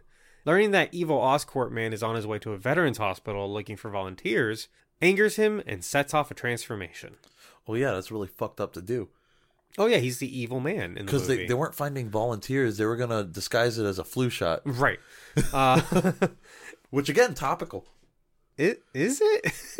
I mean, these bad guys were going to use a fake vaccine to inject people with shit. Okay, sure. It's topical, maybe a conspiracy theory. Yeah, I'm like, that's not happening. No, it's not that it's happening, but like people are talking about it. Sure. I wonder if there's like a group of people who are like, look at this movie and it's like, you see? They knew. Hollywood knew. It's all in there. Does this kind of like series of events remind you a little bit of the Sam Raimi movie with Green Goblin where the same thing happens? Like, oh, he gets desperate and has to like inject himself with the formula. Back to formula? Exactly. Well, that's the thing is like, it's like the same but different. Not all, but a majority of the Spider-Man rogues galleries are like mad scientists who like gone bad, you know? Yeah. I mean, even like the circumstances though, like maybe a little bit, yeah. At least the way the movie like kind of portrays it. So a little bit more of the mystery boxes here, like the implication that the evil Oscorp man makes is that Connors is the one that was pushing for a human trial, probably himself, and Richard Parker was like, no, it's too dangerous, and kept that equation from him. So Peter started this whole thing. Yeah, and he just like gave it back to him. Oh, but I think in the next movie it suggested that like Peter already had something in him. Yeah, his father's DNA or something like that. He was the only one that wouldn't get like the side effects. Because of how... Yeah. The second movie will touch on that more, especially like in his conversation with Harry. Okay, I only saw it once. I got so mad I never saw it again. Meanwhile, Gwen Stacy invites Peter over to her house for Branzino. Like an idiot, Peter shows up to the house through the fire escape and into her bedroom.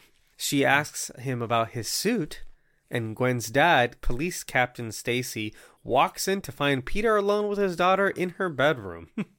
At the dinner table, the topic of Spider-Man comes up. Peter and Captain Stacy argue about the merits of Spider-Man and the differences between him and the police.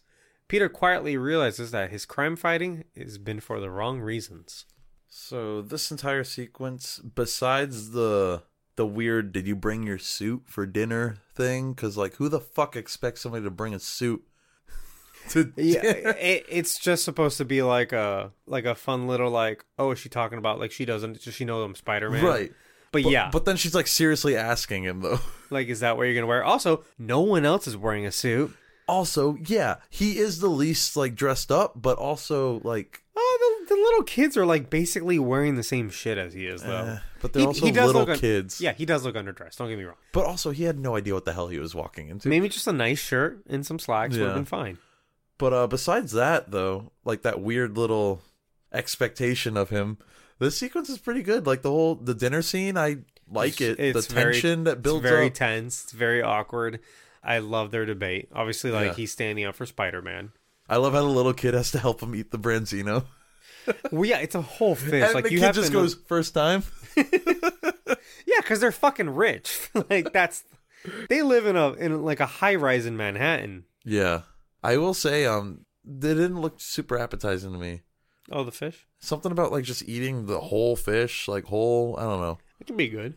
I'm sure it tasted fine. It's just it didn't look good. I like that. Like he has himself on a pedestal here. Like he's very proud of himself for like crime fighting, right? And is just now realizing that like he was doing it for the wrong. He's reasons. doing the wrong thing because he calls out the captain for like, you know, the police didn't get the car thief off the street, and he's like the car thief was leading us to the big picture. Like we didn't want him to be arrested. We're tagging him, right? Basically, which made some sense because earlier, you know, when you saw that carjacker, he has like a very fancy. He has like a tool for like a computer. Yeah. That like is going to decode like the little code to get into the car. Yeah. And I'm like, those don't exist. That's very high tech stuff. Unless the tinkerer made it. Oh. Okay, but it makes sense that he's like, yeah, this is a problem, and we need to get to like. We need to figure out where this is coming from. Exactly, the tinker. Maybe we solved it. Or the shocker. Oh. Oh, because you shock people. After significantly embarrassing himself, Peter and Gwen go outside, where he tries to tell her he's Spider-Man. He finally reveals his secret by webbing her to him to kiss. Hearing sirens, Peter follows the commotion to a bridge where the Lizard is after the evil Oscorp man. Spider-Man saves each car that is tossed off the bridge and briefly fights Lizard before hearing a boy stuck in one of the dangling cars. The little boy named Jack is scared, and Peter takes off his mask to show the boy he's just a guy. The car catches fire and falls, but Spider-Man webs the boy up. So when he's kissing Gwen and she's like trying to talk to him, he just tells her to shut up. It's okay, hold on. It's one of those things, because we've talked about these like romantic moments where it's kind of like, is he like pushing himself on her? Like, is this appropriate? Like, is he basically sexually assaulting her? In this, okay, but it's one of those things where you have to kind of see it. Yeah. Because on paper, yeah, like on the script, that probably looks horrible. He webs her over, kisses her, tells her to shut up, and keeps kissing. Yeah, right. But, you know, you watch this scene and like, because of the acting, because of the chemistry. And the way it builds up, he's trying to tell her something, and he's like being all awkward about it. He's like, yeah. Well, because can't tell you. They're kissing, and she's like, I have so many questions about Spider-Man. And he's like, shut up. Shut up. Let's just keep kissing. And like, it totally works. It works, but also it's just like, he kind of says it like aggressively. He's like, shut up. It's getting steamy. It's not like Ghost Rider is what I'm saying. He didn't chase her down the highway and make out with her on the side of the road. Exactly. The little boy Jack scene, all of that is incredible. Yes, that's one of his good moments. That is great movie making. Mm-hmm. Like, that whole scene is so good. From the visuals, from the cinematography, the little boy, just the music. And I want to talk about the score for a little bit later when we get to the analysis, but like, all of this is so good. Yep. It's him like putting the mask on the boys, like it'll make you strong. This is such a highlight in any Spider-Man movie. Yep. I think it's one of the top moments in any Spider-Man thing. It's way better than you mess with one of us, you mess with all of us. Yeah, but that's in this movie too. But in a different way. We'll get to it. And it's related to this directly. Yes. Oh, evil Oscorp guy. He's not in the movie after this. A little weird. Did he die? Is he okay? Was he not wearing his seatbelt and he like just bashed into the glass when Peter stopped the car? I didn't notice there was a glass there, like kind of a taxi cab situation. Like he has a glass for his professional driver. I guess so. I think that's what it was. But like you saw like some glass go like. Yeah, I think that was like the divider between. Was that his face just hitting it? Yeah. Oh, so he's dead? No, I don't think he's dead. Because he's in some deleted scenes that I saw. Oh, really? He gets killed in the deleted scenes though. Like so Lizard like eats his head. Okay, so it's deleted because it was contradictory to what they ended up doing. I guess so, yeah. Yeah, I kind of like the deleted scene better, but this makes me feel like Peter accidentally killed this guy. He probably would have died either way. I hope so. He was bad. He was just working for Norman Osborn. But you know how evil he is, that he recognizes Peter Parker. That means you keep tabs on everybody. Yeah. Because he like bumps into him earlier in the movie, and he looks at him for a little bit, and then later he's like, I know who you are. Yeah. Later, when he's talking to Connors, he's like, yeah, you and Richard Parker's boy or something. Like, he knows who he is. It's weird that he knows who that is. Because evil people keep tabs on everybody. Especially since he used a fake name at Oscorp. What was his name? Rodrigo Guevara or something. Guevara? Yeah. Peter goes to ask a weathered Dr. Connors about reptiles. Yeah, okay. This scene. Connor talks about the new species of reptiles seen in New York City, and that it's beautiful and aggressive, and he just has a huge boner for reptiles. Peter sees the test mouse from earlier transformed, eating the other mice, and realizes that Lizard is Dr. Connors. He tries to warn Captain Stacy, and follows a bunch of lizards into the sewers, where Connors is taking a bigger dose and transforms again. They fight, and Spider-Man gets away, but the lizard finds his camera with Peter's name written on it. Connors didn't know that Peter was Spider-Man yet, but he basically threatens him in this scene. Oh my god. If I have a problem with any scene in the movie, it's this one, where he's just like, hey, do you know anything about lizards? And Dr. Connors is like, why do you ask? Because lizards are fucking perfect? Is that why you ask? And then he's like, well, like, you know, There's like a new lizard in the city. How would you kill a lizard? Why would you be asking this guy? Like, look it up on Google or And on he's Bing. like, why would you want to kill a lizard? No, well, nothing hunts reptiles because reptiles are usually the top predator in their ecosystem. They're all apex predators. First of all, no, they're not. Second of all, this is 100% just the lizard talking. yeah. He's like, you mean the beautiful lizard? You'd have to catch a lizard first, and you can't catch a lizard. What the fuck are you talking about, dude? Catch lizards all the time. Like, kids do it. Calm the fuck down about lizards for a second. And he's like, and He's got like gills very and shit. dangerous when threatened. They're very aggressive. Oh, yeah. And he's like, did you just threaten Peter, who you don't know knows that? Well, he's asking questions about lizards, and he took that very personally. Oh, he's asking the lizard scientist questions about lizards. Like, come on. But my point is he's asking very basic questions about lizards. You could look up in a book or like Bing, I guess.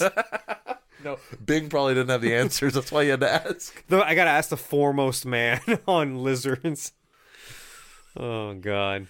I do like the scene though in the sewer where he shoots the webs everywhere and like listens for like That was very for the good. vibrations. That was clever. He makes a web. He makes like a spider web. Literally a spider web. And he waits for his prey to like touch it. That's exactly what spiders do. And he's playing like a game on his phone. On his Sony phone. On his Sony Ericsson? Yeah. No, I like that part. I like the part a lot. It's stupid that he's using a camera that says property of Peter Parker as Spider-Man. Okay, but as a poor nerd, it tracks. It makes sense. It does. Was he trying to just get pictures to sell? No, I think he's... Or was he needs looking for proof? I think he wants proof. Oh, well, that didn't work out too well for him. No, he lost the camera. Peter sees Gwen, who tends to his wounds, and is worried about dating a superhero, herself being the daughter of a police officer her whole life, who has put his life in danger. The lizard is delusional and angry about Spider-Man stopping him from curing the world and finds Peter at the high school. They fight around Stan Lee listening to classical music in the library. The lizard escapes, the same way he came in, through a toilet. This is one of my favorite Stan Lee cameos, I think this is the best one. Like, I honestly think... He's just chilling, listening to music, and this fight's going on behind him. Because it's, like, completely muted. You only hear the classical music. Yep. So, like, best headphones ever made, I guess. Are they Sony? Probably. Actually, you know what? My over-the-ear headphones are Sony, and they're very nice. Oh, okay. So, product placement done right. Yeah. If they're even Sony headphones, they might just be, like, generic librarian headphones. I think they are. Just, like, old school, like, over-the-ear headphones. Anyway, Sony, call me for sponsorship. Don't call me. Call us. What do you mean? No, Microsoft, call me. I'll plug Bing all day. Jesus. No, I think if we went down the list of Stan Lee cameos and we were to rank them, maybe we should do that. Bonus episode idea. That'd be fun. I honestly think this is the best one. This is one of my favorite ones. It's like short and sweet. You don't see it coming. It's not like...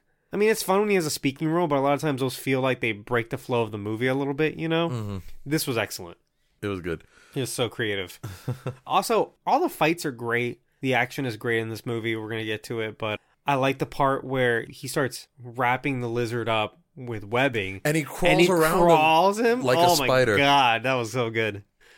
No, this whole this is a good action sequence. This is a great one. I like that, Gwen is like hesitant about being with another, like, someone who's going to like put their life in danger all the time. Yeah. Like, not a safe guy, Yeah, because when he like stumbles into a room, she's like joking around with him and stuff. And then she sees that he's wounded and she like just stops everything. Yeah. She might have seen stuff like that before with her dad. Yeah. Peter tracks the lizard to his lab and sees a very convenient animation of his plan to use the Ganali device, that's what it's called, to spread this formula and turn everyone into a lizard. That tracks with the comic. Yeah. Gwen goes to Oscorp to make the antidote. Cops shoot down Spider-Man and surround him. Captain Spacey unmasks him, is shocked to see Peter. He lets him go, but another officer shoots Peter in the leg. How do you feel about this unmasking scene? He probably shouldn't have started fighting all those police officers, I think. I think he should have just tried to reason with them to begin with. Yeah, probably. Yeah. He's like, I'm just going to beat them all up real quick. I think his plan was to just, like, knock them all out and get away. Yeah, like, he grabs, like, one of their rifles and he, like, breaks it in half. Yeah. Didn't work out for him. In the comics, Captain Stacy knows Peter Parker, or Spider-Man is Peter Parker. And Gwen doesn't know. And the same thing happens where he makes, well, we're going to get to it, but, like, he makes some promise to, like, stay away from her. Right. This scene where, like, Spider-Man, like, finally, like, reasons with Captain Stacy, it was a good scene. He's like, hey, like, your daughter's in danger, like, this lizard's going nuts, like, I need to stop this, and you need to let me go. Yeah. And he's like... I thought it was pretty good. And as soon as he says, hold your fire, one of the cops... One dumbass. Shoots him right in the leg. Is this topical? If anything, it would have been the first interaction with the cop, because the cop... When it immediately fired at him? Oh my god, just starts shooting and right away. Almost hit the carjacker. Yeah. Because... I guess he can dodge bullets because he has the spider sense. He can basically see things before they happen. But yeah, he's like fucking shooting at him as soon as he like sees him. Anyway. He had his hands up too. Yeah. In what turns into a sort of a random horror scene, Gwen hides with the device in a closet. The lizard finds her and calmly takes the device with him. Seeing that Spider-Man is injured, Jack's dad... that's the little boy, calls his work buddies to arrange the cranes on top of the buildings for him to get to Oscorp. Police help light the way, and the camera pans to an American flag. So that jump scare actually got me. With the lizard? Yeah. It's interesting. That whole scene like turned into like Jurassic Park for a second. Yep. That was the vibe that I got. And when he like finds her, I was like, ugh.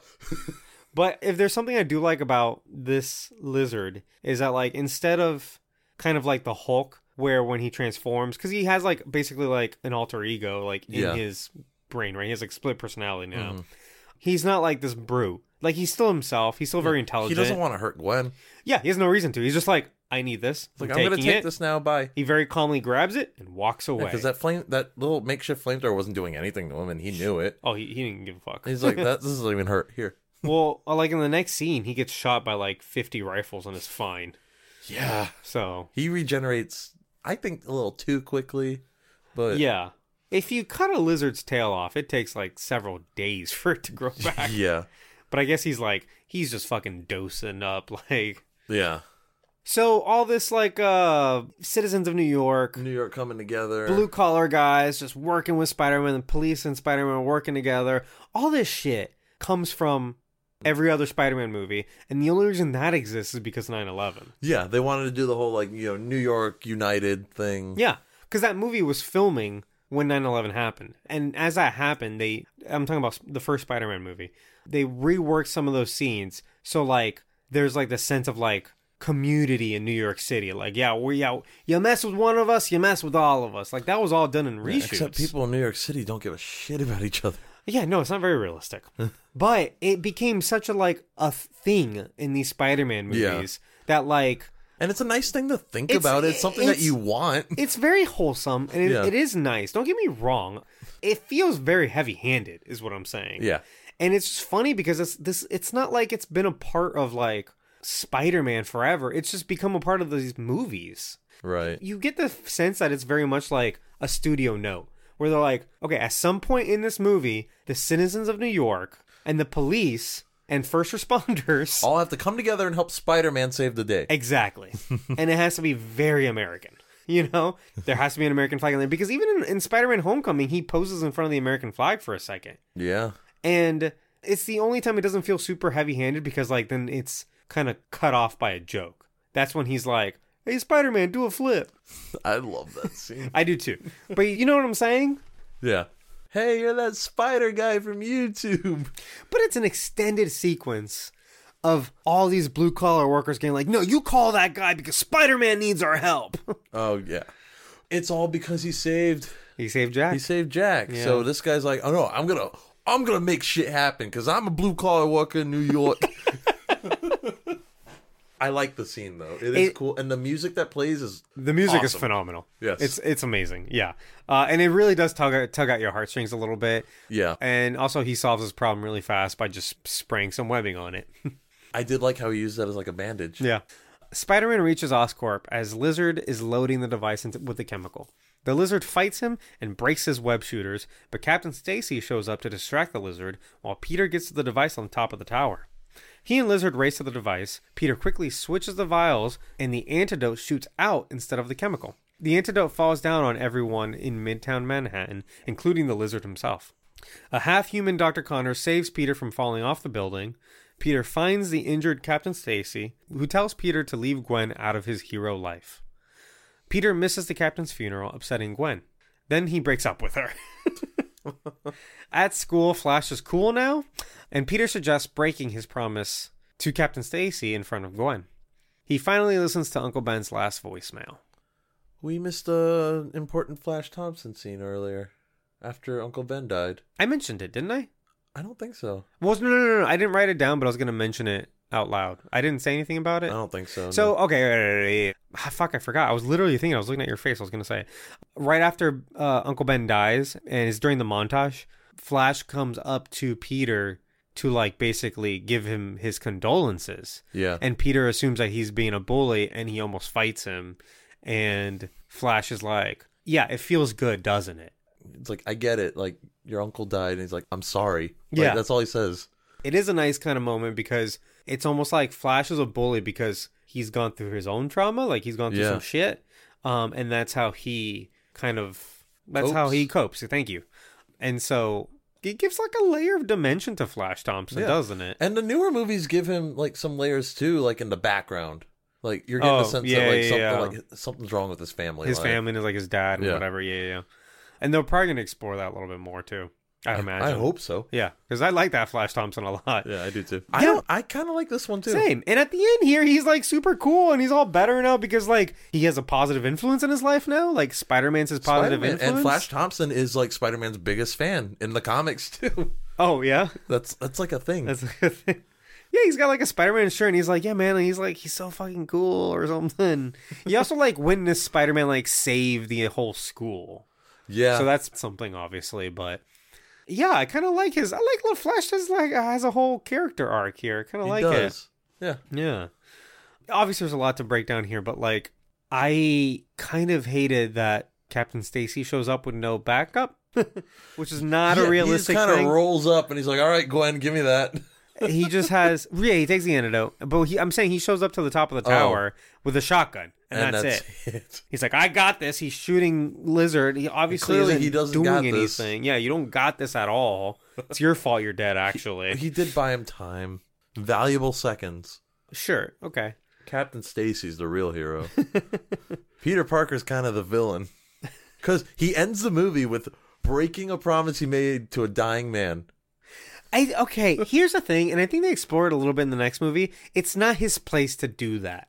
You know what I mean? Like, it's really not the father's place to force certain things out of the daughter's life. And yeah, he has good reason, and it's his dying moment, so, like, you can't fault him for it. He just wants his daughter to be safe. And you know what? He was right. He's absolutely right. He's 100% right. And we're going to get to that. And we'll find that out.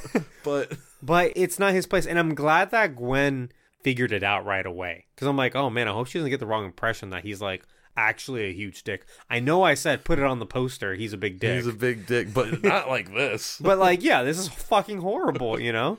Oh yeah, your dad just died, we're breaking up. Yeah. Like, oh. Right, but she's like, he told you to say this, right? Like, he told you to stay away from me. And he's like, I can't talk about it. I really like that little moment at the end with Aunt May, and he's like, that girl's really pretty. Did you ask her out? Like, she has no idea what's going on. And he's like, no, I'm no good for her. And she gets so mad at him. She's like, you are good. You're the most good boy I know.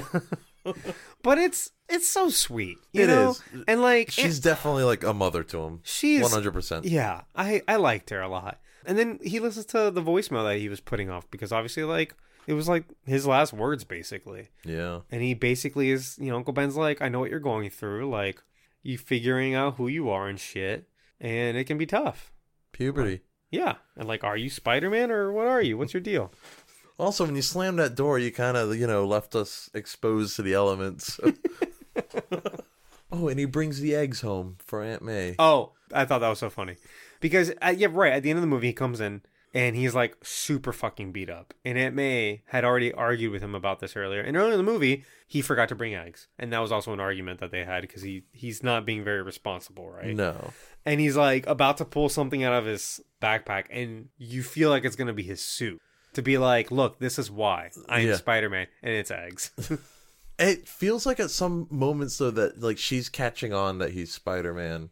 Maybe, yeah. She sees him on TV, too. Yeah, but I don't think in the second movie she shows any indication of like really knowing.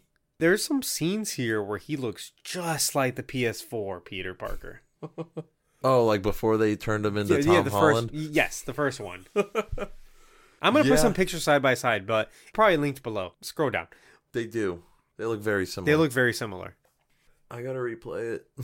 I got to replay through the whole thing.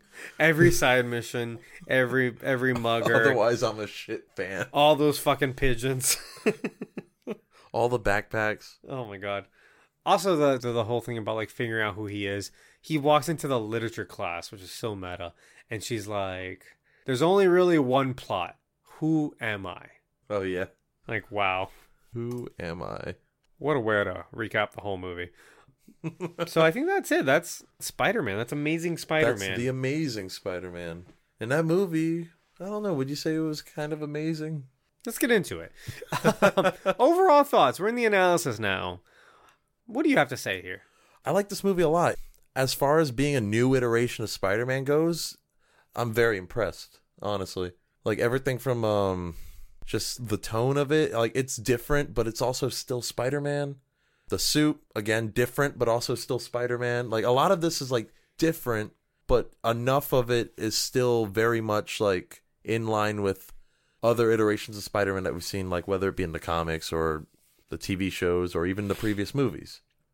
So I think this movie does a really good job at starting over, which is what it was meant to do.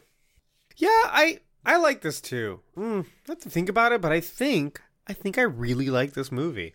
I think it's, like, genuinely good. I think it's more of like I think it's more fun to consider this movie not a reboot, but like an alternate universe. An alternate universe Spider-Man, yeah. Like I could totally see that. Might be. I mean, yeah, exactly. Time will tell, but probably. Yeah. But I just feel like this is what if Spider-Man, but he's extra sarcastic and he's cool and he's kind of a dick. Again, call this movie Sarcastic Spider-Man, but he's kind of mean to villains. Like those Raimi movies, when you really think about it, those Raimi movies are just like, and I said this, they're soap operas, right? Like dialed up to like 11. Oh my God. The whole movie, all three of them, are more concerned about the will they, won't they between Mary Jane and Peter Parker than anything else. It's the most important thing in the movies. That's the overarching plot. Yeah. Fuck the villains. That's second tier compared to like... Mary Jane and Peter Parker, and are they together? Are they not together? And he forgot to go to her play, and I'm a friend of Miss Watson, and he's always sad and crying and ripping his mask off, and so was this guy. Yeah, but for better reasons. This movie. So thank you, because this film feels like we have to do the same thing as those movies. Again, a lot of the same plot points have to be retreaded, but different, but also modern. I feel like this movie really tried to be modern because those Raimi movies feel like. It feels like it's set in the 60s, but it's not set in the 60s. You know? Yeah. Again, it's like an Archie comic. It's not realistic at all. It's like a heightened reality. It's almost like watching... Which is fine in a vacuum. Right. Yeah, sure. It feels like you're watching like a Speed Racer or like Kick-Ass or something, but like, you know, it's like its own kind of reality. Mm-hmm. Whereas this one, honestly, still today feels pretty modern. Nothing seems... super dated or anything. Maybe the phones they're using. That's it. I mean, also Sony. But yeah, it feels like a more modern representation of Peter Parker. I feel like it has to kind of differentiate itself. And in some places, it works really well. One example, he just tells Gwen Stacy he's Spider-Man immediately. Yeah. He doesn't beat around the bush. He doesn't think about it too hard. He doesn't spend 3 movies fucking wondering if he has to do this. You know what I mean? He just goes... Yeah, it's me. Look, shoot you with my web. Shut up and kiss me. Yeah, seriously. And I appreciate that because we don't have to spend a lot of movie retreading that, you know?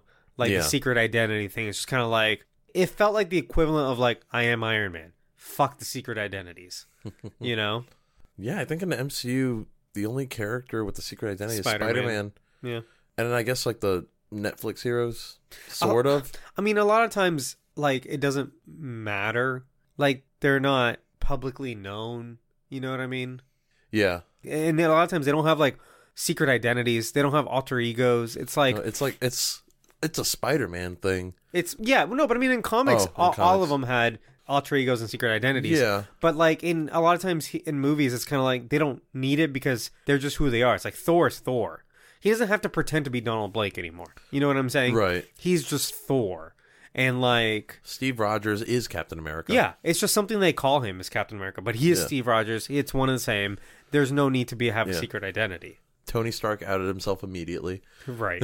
Like, so in here, I really appreciate that, like, yeah, we don't got to do this. It's just, like, maybe the public, keep it a secret. And there's more, you can develop more interesting, like, story this way. Because then we get the part where she's like, I'm not sure if I want to do this because you're going to die one day. You're going to come home.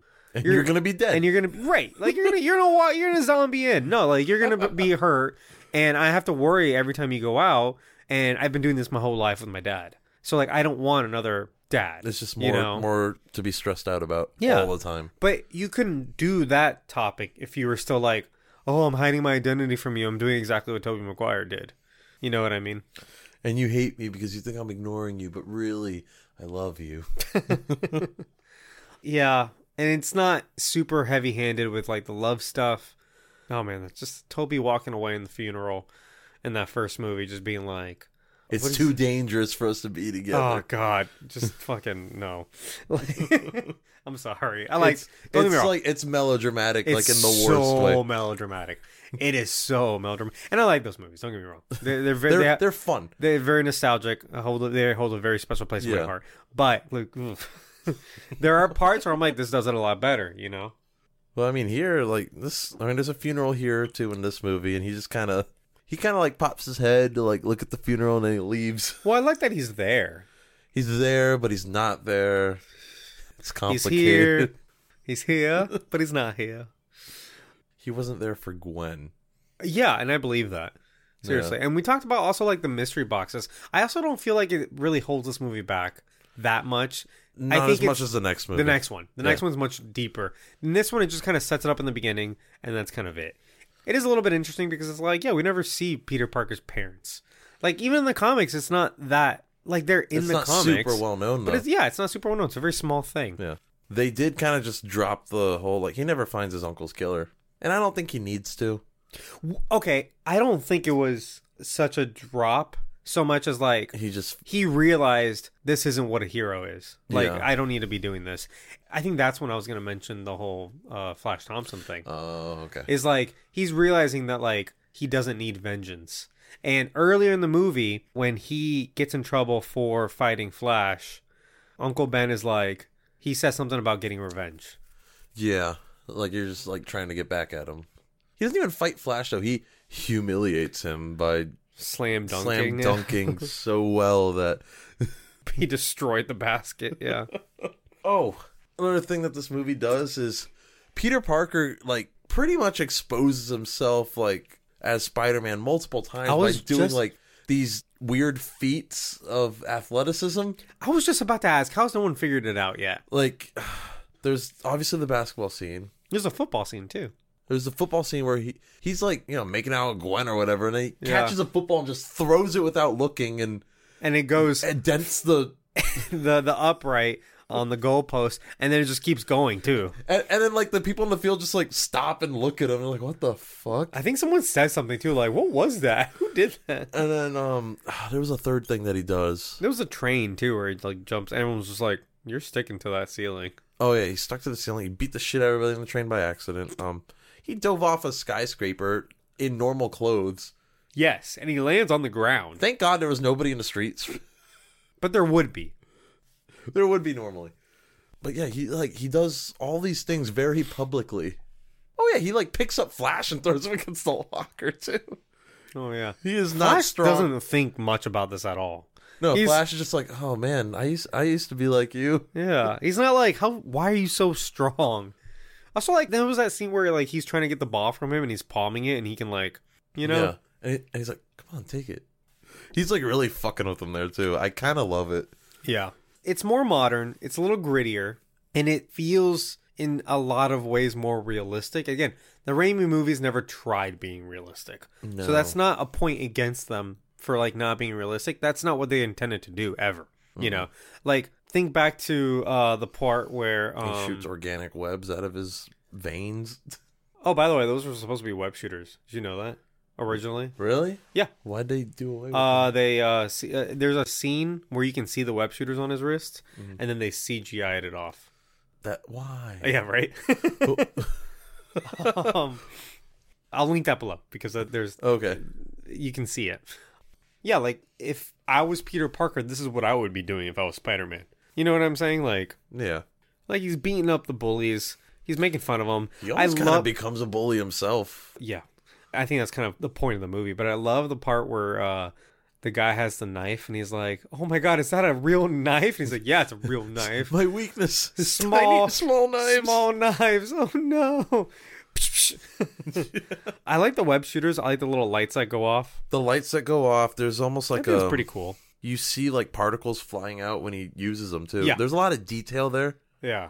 But yeah, no, the lights were definitely what I noticed the most. So it's like, oh, this looks like something that he kind of made. On the web shooters, do you want to talk about the costume? Yeah. I love this costume. And it's an unpopular opinion. Mm-hmm. But this is one of my favorite No, Spider-Man I like costumes. it a lot too. I think at first I was turned off by it. But then it grew on me, and now I'm like, this is one of the cooler looking, like, alternate Spider-Man costumes. Yeah, alternate's the right word. There doesn't have to be just one suit. No. And And there isn't. It wasn't until the MCU movies that they're like, yeah, he's going to have a million suits. Why not? You know, but I mean, Marvel's done that with all their characters. There's no character repeats their costumes, basically. They always have newer ones that are slightly different, right? And usually easier to draw. No, I'm talking about the Marvel Cinematic Oh, okay. Universe. Yeah. Oh, yeah. But in these, like, you know, in the Raimi movies, yeah, he had one costume, the whole thing, up until, like, the black suit or whatever. Which is just the same costume, but black. It's the same costume, but black, exactly. Which is different from the fucking comic, which is a different costume. Yeah. But there is something about this suit that just looks more realistic. Well, I think also it was a real suit. Well, yeah, it looks real. It looks like I can touch it. And I mean, Tobey Maguire's was real too, but Tobey Maguire's is just so perfectly fitted to his body that it just doesn't. There's nobody no would wear imperfections that. in it or anything. Yeah. Yeah. And I'm like, nobody would wear that, and it doesn't look. It looks like a costume. I think part of it is like the little web, The raised webbing. the raised webbing on it, that kind of detail. And don't get me wrong, it looks great. But it looks great for that universe where it's this heightened reality and it's not very realistic. And Right. the color palette is what it is and it's very kind of bright. And this is... And a lot of people don't like this suit because it breaks the convention of like what Spider-Man wears usually. But who gives a shit? Like Spider-Man's worn some weird shit, though. But things can be a little bit different is what I'm saying. Yeah. You know, the only major difference is where the red and blue goes. Like, he doesn't have a little red belt. His eyes have more of like a yellowish tint to them, too. Yeah, the eyes they're polarized. They're thin, and they're like basically like they're like a yellow sunglasses. Yeah. And people don't like that, but like I think it looks fine, and especially for just one movie because he changes his costume in the next movie. Yeah. To be something way too comic accurate, I think. Like it looks too much like the comic book. Oh my god, yeah. I think it should have been something in between. Like if you're gonna change it, all right, tweak it so it's closer to the comic, but it still resembles this. Like it still looks like something that could be worn in reality. Yeah, and something we're going to talk about next week. But the thing I hate most about the Amazing Spider-Man 2 costume is that it's not red nor blue. It's two different shades of purple. Like the red is like a purple red and the blue is like a violet. You know, like it's such a weird color combination. Whereas this is a bright red and a kind of dark muted blue, and it looks really good. This costume does look. It's kind of shiny in a good way. It It's almost looks sleek. like it's sleek and almost like it's wet. You can see the wrinkles on him, Yeah. especially when the wind is hitting. The wrinkles like move, like the cloth is kind of like bunching up a little bit on itself. Well, I think what they did is they just had him in a real suit and then just like touched it up with CGI. Yeah, Because when I saw a lot of the behind the scenes stuff, like he's wearing that suit. yeah. So I think there's nothing wrong with a superhero wearing something that looks realistic. Yeah. And I mean, there's like, cool, how does he put it on and take it off? Who cares? Oh, you can see where the mask hits the shirt. Who cares? Like, it's real. Yeah, because it's a mask he takes off. Exactly. You know what I mean? Like, it doesn't have to, because the Tobey Maguire one, you couldn't see the seams. It was so perfectly done. It was like a full body suit. Yeah. Like head to toe. It doesn't look like something that could exist in real life. And yet it only does because someone very meticulously built it. Someone that got paid to do that. Right. It's like a very talented Not a costumer. Freshly graduated out of high school kid Yeah. who doesn't even have time to deliver pizzas. So something I thought was funny is that in the video game for this movie, which is not a super good video game. It's like, okay. Yeah. But the swinging mechanics are pretty good, except the camera gets really weird. Yeah. I bought it because I was like missing, around this era, I was missing Spider-Man video games. So I was like, well, let me try this one out. I know it's not very popular. Oh, well, you missed one of the best ones by a couple of years when you got this one, because like 2 years before this one was the Shattered Dimension? Mm-hmm. I didn't play that one, yeah. That's considered one of the best ones. You like it? It's pretty cool. Yeah, It's like a Spider-Verse one. yeah. It Like was Spider-Man Spider-Verse Noir is in it. Yeah, Spider-Man Noir, Spider-Man 2099. Yeah. Ultimate Spider-Man and Amazing Spider-Man. Okay. It's a cool game. Is it open world? No, right? No, that one's like level based, like the older Spider-Man games. Yeah. Well, in that game, not Shattered Dimensions, in this game, Amazing Spider-Man, the one from the movie, you wear his costume, but from the very beginning of the game, it's like, choose, do you want belt or no belt? They added a belt so it would look more like the traditional Spider-Man costume, like a red belt on his suit. Or you could go no belt and look like the movie. Oh, that was smart of them to do. But it's such a weird thing because it's like... Well, people have like their preference. That's my point. Yeah. It's like, hey, pick your difficulty and now pick belt or no belt. Like, that's how early you got to Yeah. pick it. It was weird. I remember the story for that game being kind of cool, though. Even if the gameplay was kind of... Was it not? Did it not follow this? I played it for like... It followed the an movie, hour. but it had like a side thing going on with like Alistair Smythe, who becomes a spider slayer. And then like other cross species, like the Scorpion is in the game, but he's like a cross species. Oh, so he's like a real Scorpion. Yeah, like how Lizard is and how Spider-Man Yeah. is, but Scorpion. I like the Scorpion from the Spider-Man, it's either 2 or 3 video game, who's like, he's in a big mechanic. I think it was Spider-Man 2. He's in a big mechanical suit. His mechanical suit. It's like a big green mechanical suit. Mm-hmm. Playing near the beginning. That was fun. Like how he looked in the cartoon. Yeah. Yeah. The score is incredible. I love it. James Horner, he gets replaced by Hans Zimmer in the next one. Again, I saw that movie one time. Right. But I love Hans Zimmer, and I'm disappointed because I love this score so much. The score was very good. Even like the main theme was like really good. Like as it was playing, I remembered it. Yeah.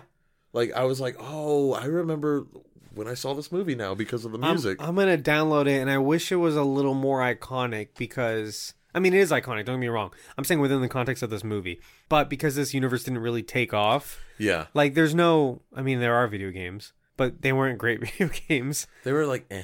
Part of the reason why the Raimi scores... The Danny Elfman Danny Elfman, yeah. I just meant Raimi movie scores.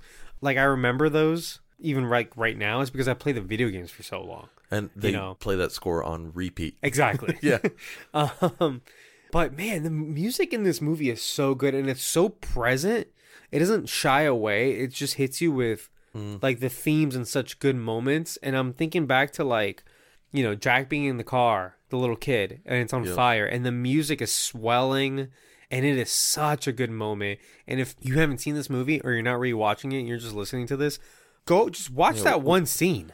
Yeah, we can't do it justice like explaining it. It's so good. It's a very good like Spider-Man scene too. It It's might be Spider-Man one of my saving someone. It might be my favorite Spider-Man scene, period. And I'm all about the Tom Holland. I'm all about new Spider-Man. Fuck all this old stuff. I didn't want a Spider-Verse movie.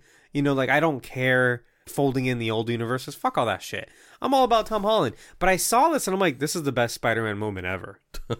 This is good stuff. Better than the fucking train on Spider-Man 2 that everybody jacks they off circle to. jerk to that so much. And it's a good scene, primarily, I think, for the action.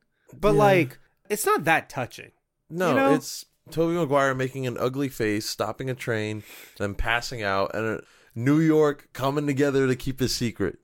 And then like some like 13-year-old kid who sounds like he's 4 who goes, "Hey mister, you forgot your mask." And there's a guy that goes, "He's just a kid. He looks no more older than my son." Like, this Is man, your son 40? This man looks like he's about 40. Because that right. I don't really like that train scene that much. I don't think it's that good. I don't think that movie is that good. I think that movie is good, but I think people hype it up. People circle way jerk to that too movie. It's so circle Like, jerked. oh, Otto Octavius is the most complex villain ever. No, he's not. He's not. He's not. He was a good guy, and then, he got taken over by a split personality. Oh, hey, that happened to Green Goblin. Oh, hey, that happened to Lizard in this It movie. happens to all of them. It happens to literally all of them. The action's really good. And, I mean, a lot of this is carried over from the last 3 movies. Sony knows how to do Spider-Man at this point. And that is a lot, and thanks to Raimi, because, like, for those movies, they learned how to put a camera on a wire and swing it off a fucking building. That's how they did those shots. And that had never been It done was before. a new technique. Yeah. They're like, let's take this really expensive camera and throw it off the building. All right. Like, that's how they did that. That's insane. They don't have to prove themselves on doing Spider-Man. Like, they know how to make Spider-Man swing around and look fucking amazing. Right. It's usually the writing that they need some help with. And so none of the action in this film was disappointing for me at all. No, and I don't know if you noticed, but a lot of the action had, like, long cuts, too. I usually wouldn't notice that, and I didn't. I think I was just really into it. There weren't really, like, super quick cuts or anything like that. Like, you saw, like, whoever was doing that stunt do that stunt. I got a little nervous when they shot him in the leg, because it is a trope to... Injure the hero? Yeah, for the third act. Or just kind of, like, bring him down a peg somehow. Think about, like, how Iron Man is like, oh, he's using his less powerful arc reactor, and he's only at 10% and he can't fly and he has to be more ingenuitive, and it's ways of writing the third act to be more interesting. Yeah, I get it, but I also don't like it. I want to see the hero fully powered. Yes, I would just rather see a very good technical action scene at the end of the movie that's the peak. You know what I mean? And they did it for Spider-Man Homecoming, too. Like, he doesn't have his regular suit. He kind of has to figure it out. And, yeah, it's good story-wise, but, like... Yeah. Think about, like... Far From Home does a good job with it. He finally, like, unlocks his spider sense, and he figures out his spider sense and uses it to just beat the shit out of Mysterio. Yeah, I'll give you that. But I always think back to, like, the Star Wars prequels. The finales in those, like episode 1, episode 3. Something that was always being built towards. Dude, episode 3, the fucking lightsaber fight with Obi-Wan and Anakin. Very good. It's both of them at 110%, and it's extended, and it's very technical. And it's like... Some people might say it's over-choreographed, but it's... that's my point. Yeah. They might have even pushed it too far. But it's beautiful to watch. It's incredible. Yeah. It's awesome. Like, that's the kind of third act I want to see. I do want to see the hero go all in with the villain, and so again he fixes it very quickly, and it creates kind of this nice moment with the cranes and whatever. And by the time he fights Lizard at the end, it's just as good as their other fights, although the school fight is definitely the best one. The school fight's so good. The CGI holds up too. The Lizard looks fine. I was expecting it to look worse. I thought, like, at some points, like, it kind of looks like he was, like, almost like untextured, but I think that was intentional. Like, I think he's supposed to look the way he does. Like, he looked too smooth at some parts. Mostly on his face. Was it because he was, like, healing or something? It might have been... That might have been it, and that might have been what I saw. Oh, okay. But, honestly, like, my only issue with the Lizard is I just don't like the way his face looks, but it's not bad CGI or anything like that. I think it looks pretty good, yeah. My only real complaint with the Lizard, other than that stupid-ass scene we talked about... Lizards are fucking awesome. He's super in love with them. They put him in a lab coat for one scene. Yeah. And that's it. And I'm like, fuck, he looks so good in the lab coat. And he just rips it off. And then he rips it off. The lab coat actually looked... Yeah, it looked good on him. Looked fantastic. I don't get it. There's like, here's our nod to the original design. But it doesn't look... That reminds me of, like, the Incredible Hulk when... The stretchy pants? Yeah. She goes out to get him pants, and it's like they're big purple pants, and he's like, nah. I'm not wearing that. And then he wears jeans. Hulk always wore purple pants. Yeah. But that's stupid. But like the lab coat is cool. So The he lab- should have just kept him in The the lab coat coat. looked cool. Yeah. Anyway, I didn't like that. He didn't have purple pants, so that's fine. But Yeah. Oh, yeah. Ditch the purple pants. Like for because Lizard. they are stupid. Yeah. Yeah. On the Lizard. I think they just thought purple looked good on green. Well, they also had very limited color palettes. They had like This was the 60s. they had like 20 colors to choose from. So like, what do you put against green, purple? Purple. Is it ridiculous? A little bit. And then the cinematography, I do like that first person stuff, even if it's only for a second, but like only for a second. But all in all, like this movie looks very good. Yeah, it's a dark movie, like just color wise. Yeah. But it doesn't look bad in any way. It kind of makes it better. Like it fits the tone that this movie's going for. It's not like an exaggerated darkness like people would say like the DC movies are, where it's like a little bit like saturated. Yeah, okay, I'll give you that. It's not quite there. I think it looks very good. Yeah, I think it's just it's a pretty movie to look at. Yeah, it still has its bright moments. And yeah, a lot of this movie is set at night, which is almost like not very Spider-Man-y, but it's still like it works. I think it looks very good. I think the parts that are bright are supposed to be bright. Colors pop really well, but I love when, they can tone a film in a lot of darkness. I think that looks very good, Dark can look really good if you do it right. Yeah. So, what are your lows for this? I will say the Peter Parker's parent stuff only because I know that doesn't get resolved. But like in this movie by itself, it doesn't really bring the movie down. Because like you said, it does raise interesting questions. And like I said, at the beginning of the movie, it does a good job at catching your interest. Yeah, I don't... So it's almost like not fair for me to knock the movie on that. But it's also how I feel. Yeah, I totally get it. I don't think they should have... Again, when you set up mystery boxes like this, it's almost like always... it's almost always disappointing. There has to be a plan, though, when you do that. You can't just... All right, I'll let somebody else figure that out. JJ. Yeah. I think for me, my low points for this, a couple plot things.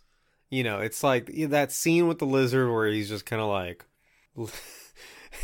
He's all sweaty. He's like, lizards are beautiful and I love lizards and you'll never catch a lizard. Why are you asking so many questions about lizards? And and Peter's like, are you a fucking lizard, man? Like, what's your deal? They're aggressive when threatened.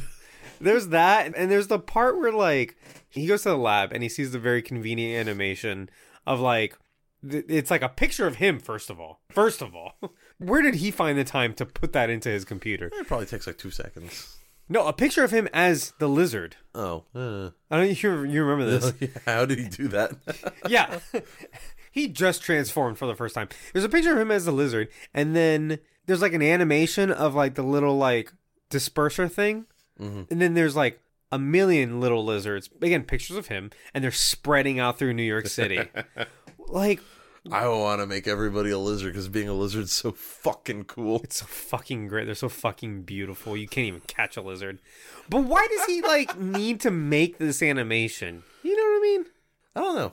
It's for us, but obviously, no. It's for like kids. It's for kids that don't know aren't what's like going on, paying attention. Again, originally I thought that this plot was overused and bad, but like honestly, it's just the end of the movie that has this plot.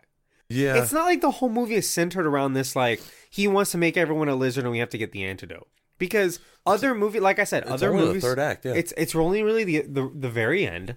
And other movies that do that center the whole film around this. Most of this movie is set around very character-driven stuff.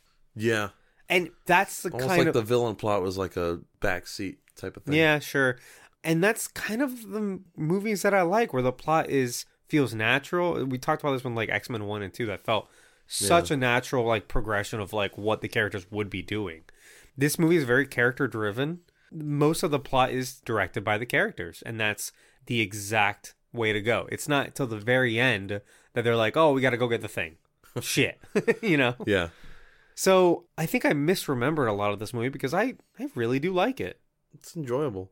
Oh, I will say one other thing I didn't like. The way Uncle Ben died was... That could have been done a lot better, and the whole responsibility spiel. Okay, I agree with you that like Uncle Ben was kind of like killed in a weird way, and they could have written that a lot. They could have made better. it make more sense. Yeah, Yeah. It felt a little bit weak. It felt Like, why were all the characters Temporary. doing what they were doing? yeah. At the same time, all the build up to that I thought was excellent. Yeah. I thought all the Uncle Ben stuff was great. Except his death. Yeah, sure. But you want to compare it to like the Raimi film, I think it had more sentiment going in to the relationship to Uncle Ben. You know, like you felt it a lot more. I definitely like this Uncle Ben more than the Raimi one. And he feels real. Again, that Uncle Ben and Aunt May, they feel like caricatures. You know what I mean? Why are they so old? They're so old, first of all. They're like 90. How much older than, like, Richard Parker is Ben?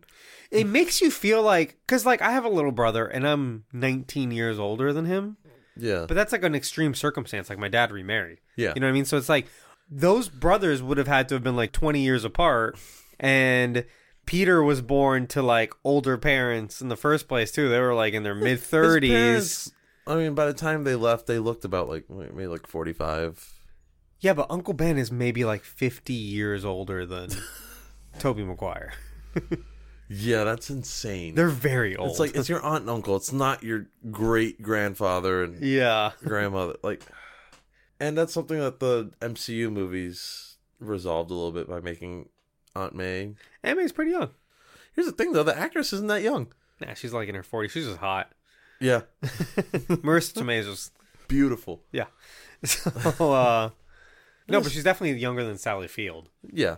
And Sally Field even looks good for her age. Sure, yeah. Yeah. So, I don't know. Just Uncle Ben is always like an ancient man for some reason. They were ancient in the comic. And I was reading... Yes. They draw them so old and Like they're elderly. wrinkled as fuck. Their hair is white. Yeah. And they're making Peter wheat cakes. It's the 60s, too. They also bring him, like, crackers and milk. And he goes, crackers and milk? Oh, bless them. If they only knew. And I thought, because I fucking don't, I'm not from the 60s. I thought that was like he was exclaiming something. And then I realized, oh, no, they literally brought him crackers and milk. I thought he just went, crackers and milk. Like, oh, shucks. Crackers and milk. I was like, is that something that they say in the 60s? No, they brought him crackers and milk. No, she literally brought a platter of crackers and milk. Anyway. Oh, man, how the world has changed. Oh, God, yeah. Like, oh, pizza rolls, thanks. That'd be like the 90s, I feel Yeah. like. Bagel bites, actually. Bagel bites. Did you know, and you do know because you were about to say it to me, we both were going to say it to each other. Let's do it at the same time. 1, 3, 2. I'm just kidding. The Oscorp Tower in this was was going to be in the Avengers. Avengers movie, yeah. Because they were coming out at the same time. Same summer. Yeah. Yeah. So they weren't going to have a crossover. But they thought if there were to be a crossover at any given point, We could have the seed planted here. the seeds are planted. Oscorp Tower exists in New York City in the Avengers, and Avengers Tower exists in New York City in Amazing Spider-Man. Yeah. That was the idea. The only reason it didn't work is because the CGI wasn't finished in time to share in each other's movies. Which sucks. Because that kind of would have been cool. I mean, it would have been cool at the time, but I mean, we're fine. We got Spider-Man. You know what I mean? Yeah. It all worked out. We still don't know who bought Avengers Tower and Homecoming either. It's definitely Oscorp. You think it's Oscorp? It's You don't definitely think Oscorp. it's the Fantastic Four? Because here's the thing. Spider-Man Homecoming, a subplot in that movie is that they're moving out of Avengers Tower. Yeah. And then Because somebody bought it. because somebody bought it, right. And then in Spider-Man Far From Home, you see that building remodeled.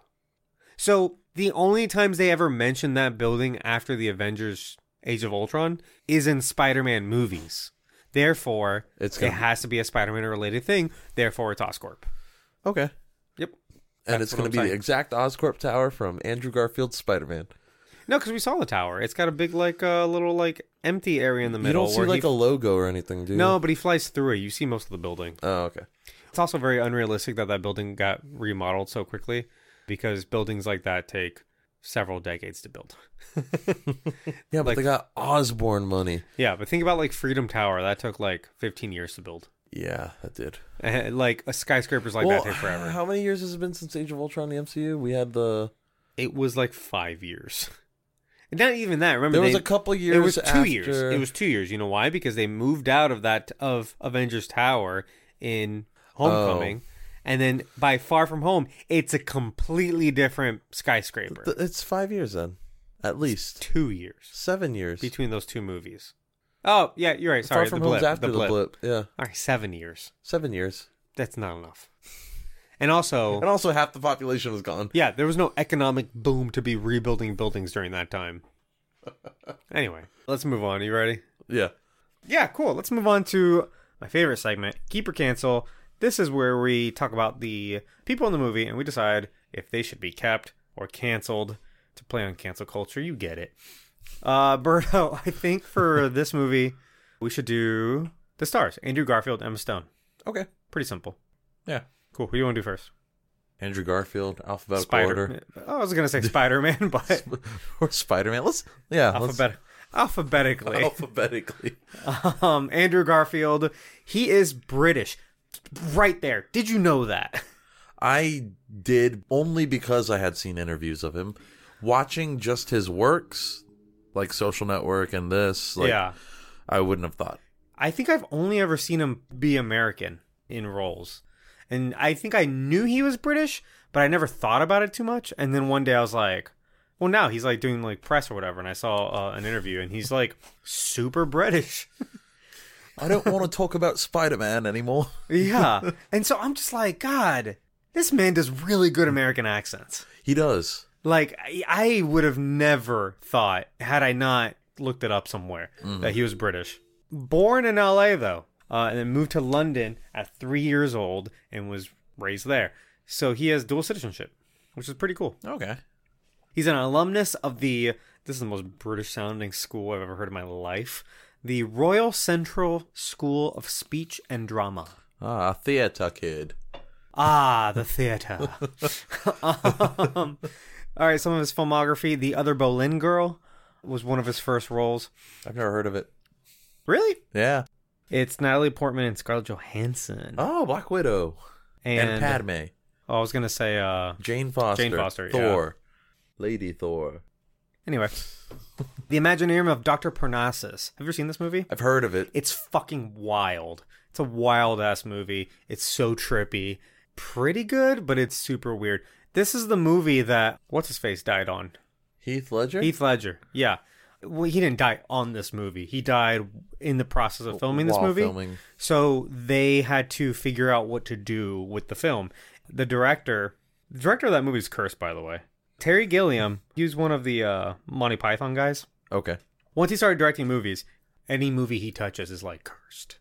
He tried to make the Don Quixote movie for like 20 years. Oh, man. And every time there's a documentary about this movie, and I've been meaning to watch it. Anytime he tried making it, like something terrible happened. Like something terrible, like out of his control? Yep. Like the first day they started shooting, like there was like a sandstorm, the whole production like got shut down, like then someone got hurt. There's a good documentary about it though. Eventually he did make the movie, like kind of recently. But then no one saw it, so whatever. Damn. And I was actually meaning to watch it because it's like the longest produced movie like ever. Like they technically started making that movie like 20 some years ago. Oh shit. And they finally got it made. But anyway, Imaginarium of Dr. Parnassus, Heath Ledger dies, and again he's kind of like, I can't finish this movie. Luckily, kind of out of like respect for like Heath Ledger, 3 other actors come in and help finish it. Okay. So it's a wild film because like it stars Heath Ledger, but then like Jude Law. Yes. Really? Yep. Oh shit, that was just a guess. Really? Yep. He's one of them. You really just guessed that? Yeah. Wow. I always thought they were kind of similar actors also, so. Okay, so he's Heath Ledger like in the real world, and then he goes through like this portal, and every time he goes through the portal, he looks different. So he gets recasted basically by Johnny Depp, Colin Farrell, and Jude Law. And Wow. and by the end, the movie gets wild. All of the new Harry Potter actors? Yeah, pretty much. It's so interesting. We should watch it. Okay. The Social Network. That's kind of like a breakout role. Plays Eduardo, right? Eduardo, yeah. Yeah.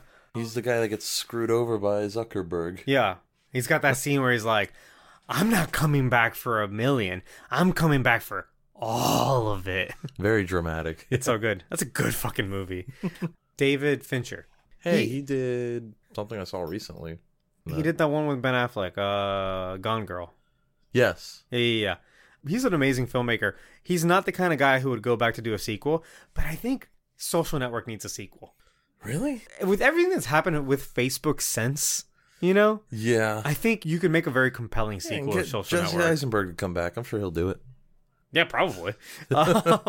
Obviously, Spider-Man, Hacksaw Ridge, didn't see it. Did you see that one? I've heard That it's a war very movie? good movie. I haven't seen it, though. Sounds good, but like war movies sometimes stress me You're out. like a medic?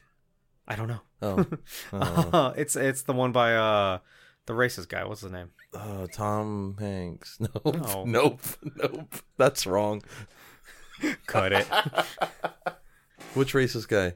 The one who did the Jesus movie and Lethal Weapon. And again, I keep thinking of the name Tom Hanks. I know it's not right. Mel Gibson. Thank you. They were like the same era. Silence, In the Eyes of Tammy Faye. That's this year, and Tick Tick Boom. Those are the two movies he's out promoting right now. Yeah. Tick Tick Boom just came out on Netflix like a week ago. I know. Not even a week ago. It was like a days ago. direct to Netflix film. Yeah. That came out in theaters too, and I almost saw it in theaters, but I'm probably gonna watch it on Netflix. Okay. I'm very interested in that movie because it is directed by Lin-Manuel Miranda, and it is his first movie he's ever directed. And you love him. And I love him. He's fantastic. No, it's about the guy who wrote Rent, like as he's doing it or whatever. So Yeah, all the minutes in a year. all the 500. Anyway, Minutes. that's the only reason I know how many minutes there are in a year. By the way. So yeah, he's done some TV, some theater too, because obviously the theater. Every British actor's like a theater guy. I know. And then, very interesting, he dated Emma Stone on the set of this movie. Yeah, it was after like filming started, right? Yeah, like they met here, and I guess they started dating. And they were dating through the filming of the next film. Broke up in 2015. Explains why the chemistry is so good in these movies. It really does. Like, it makes perfect sense that they would have gotten together. Yeah.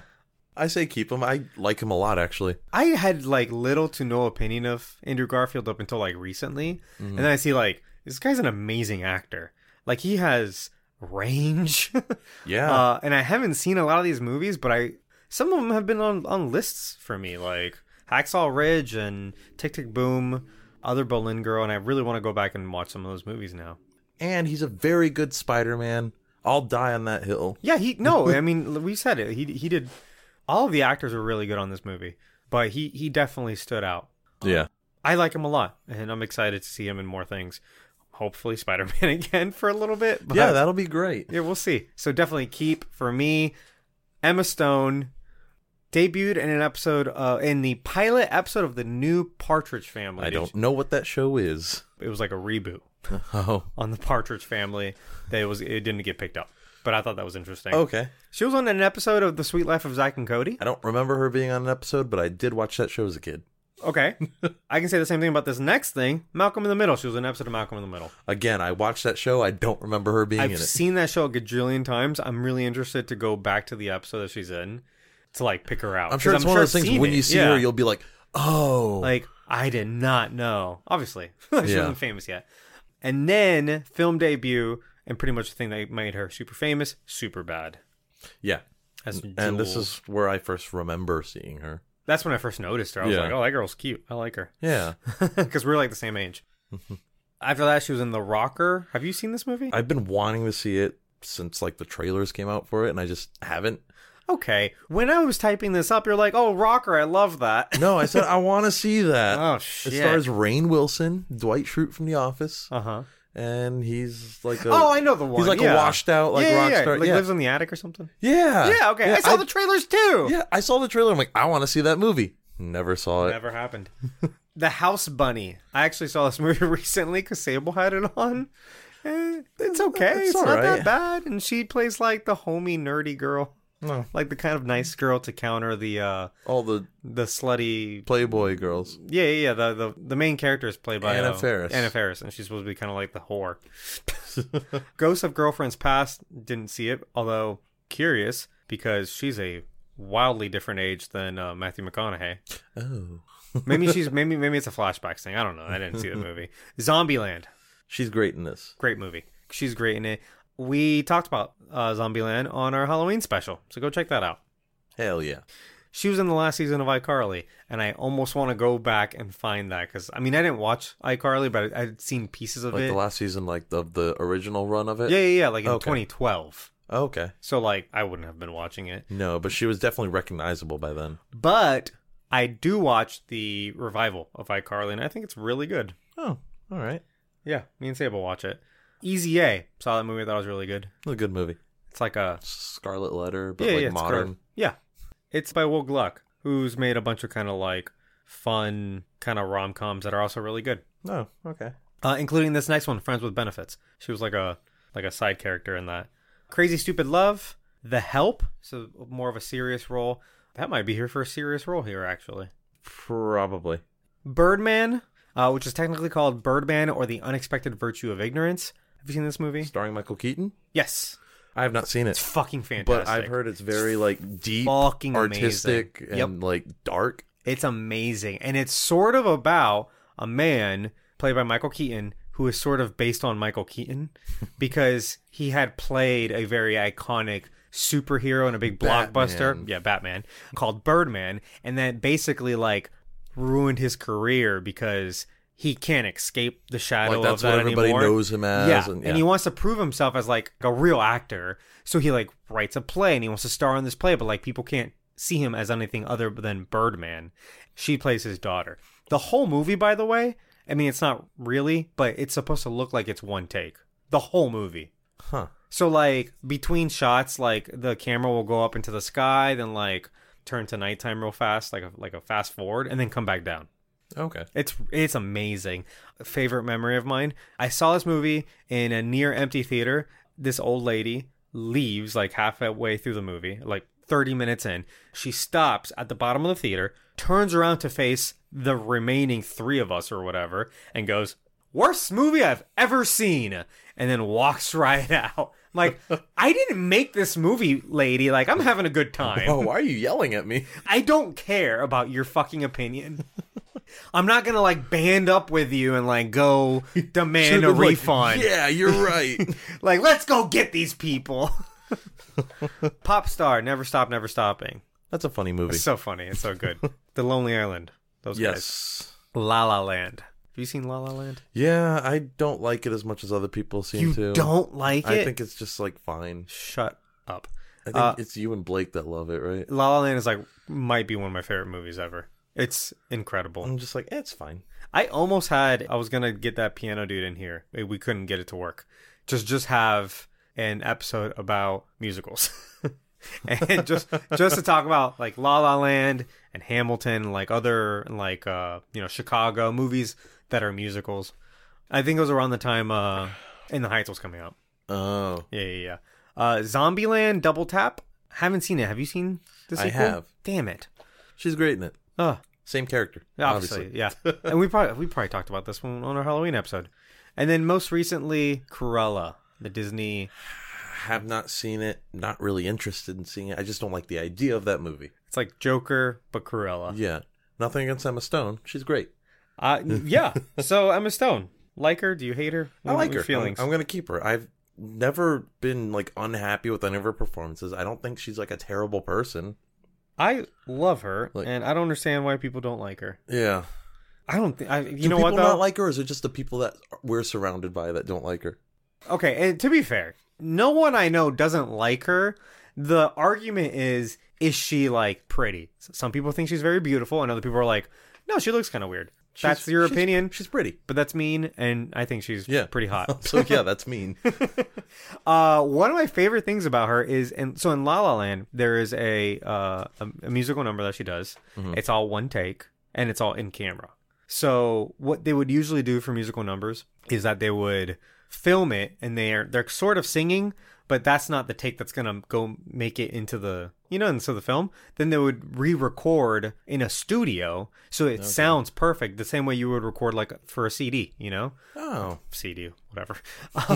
And they would put that on top. So it's basically like a lip sync, right? Okay. And you can kind of tell in a lot of movies where they start kind of singing and suddenly the audio quality sounds completely different. Like it sounds too good. It sounds too good, exactly. And so they didn't want to do that in this case because it wouldn't have that authenticity. So they had her sing it for real. And what's difficult is that you only get like 4 or 5 shots at that. Yeah. Because if she fucks up at any point, then they got to start over. It's not like if they were doing it in studio, they could just have her start at a certain like part in the song and they'd stitch it together. You know what I mean? Yeah. Didn't the Les Mis movie do that too? Yes, which made it incredibly difficult. But in the Les Mis movie, they have some bad performances because of that. Because it's authentic. Yeah. But I mean, what they wanted was they wanted to put the play on film, right, and preserve some of the authenticities that come with I mean, the play. that's still an amazing movie. Yeah, you have to see the performances live. Like, it's live. Yeah. You know what I mean? It's not a studio thing. No. So and it's interesting that they opted to do that. Yeah.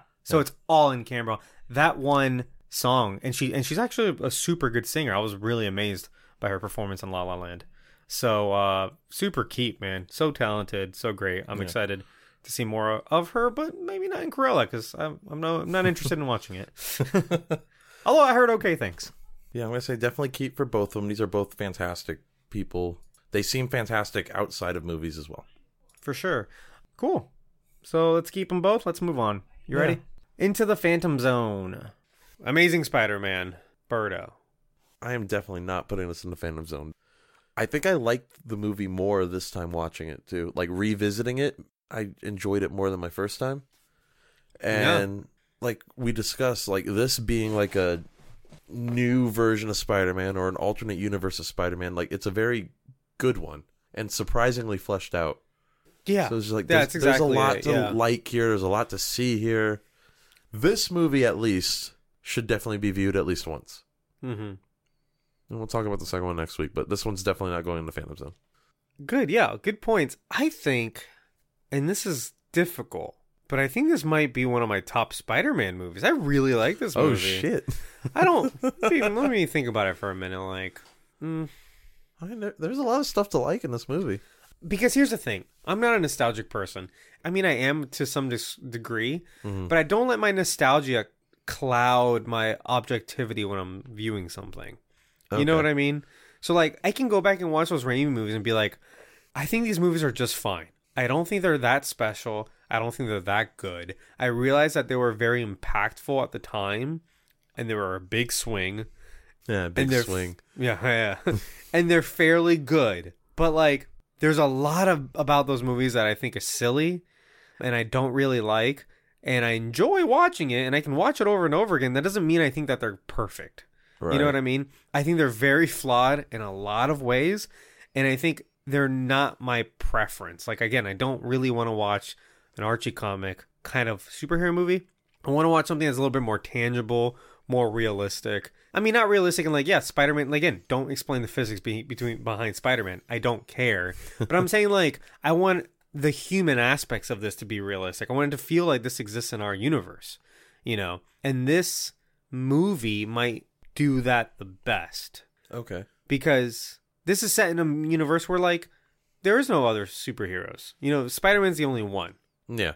Like, the MCU Spider-Man, you look at, like, Spider-Man Homecoming, the cops aren't freaking out when they see Spider-Man. Actually, when they see Spider-Man, they're like, yay, it's Spider-Man. He's here to save us on this boat. You know? Or like, hey, Spider-Man, do a flip. Like, you're Spider-Man. Like, no one's, you know, people see him on the street and they're like, oh, yeah, another superhero. Who cares? You know, like, yeah, he's like Iron Man or the Avengers. Like, cool. Like, we get our own neighborhood little Avenger guy now. Right. You know, whereas this, it's kind of like, oh, no, a vigilante is a big deal. And it feels more kind of like grounded. What really works about this movie are the characters and the actors. All the performances are fantastic. Yeah. I mean, even like Dennis Leary is great. He is. He's actually fairly... You know he's a stand-up comic, by the way? I didn't know that. He's pretty funny, honestly. I know he's an Emmy-nominated actor. Yeah. I mean, for a couple shows. Rescue Me? Yeah. That's the one where he's a firefighter? Firefighter, yeah. And his stuff is pretty funny. You should check him out. Yeah. Andrew Garfield, Emma Stone. We just talked about them on Keep or Cancel, but like their chemistry, you really feel it. Mm-hmm. I think I underappreciated Andrew Garfield's acting in general, but he's a phenomenal actor. I think he really portrays his character pretty well. Again, he's too cool. Yeah, like he's too cool. Like it's hard for us to kind of believe that he'd be bullied, but at the same time, like it really works for Spider-Man because Spider-Man's also like a smart, charming guy. Like he's not always the guy who's getting picked on. No, like he's a smart ass. He's also like handsome People and like him. and quippy and smart Yeah. and sarcastic He gets sometimes. Gwen Stacy. He gets Mary Jane. He gets Black Cat. Mary like, Jane's a supermodel. Yeah, Black Cat's like a femme fatale. yeah. So And they throw themselves at him. yeah, I really think it does the human side of the story justice in a way that even I don't think like Tom Holland has done quite yet. I think it's gonna get there. I think that's something that this film can kind of like say about Spider-Man that the other ones haven't quite done. You know what I mean? Yeah. Because, like, even, like, the Raimi ones, I don't believe the human characters at all. Like, I'm sorry, like... Don't tell Harry. Even the villain! Like, I sympathize for Kurt Connors more than any other Spider-Man villain. Maybe, like, Vulture. Vulture was very well done. Vulture? Yeah, I liked Vulture.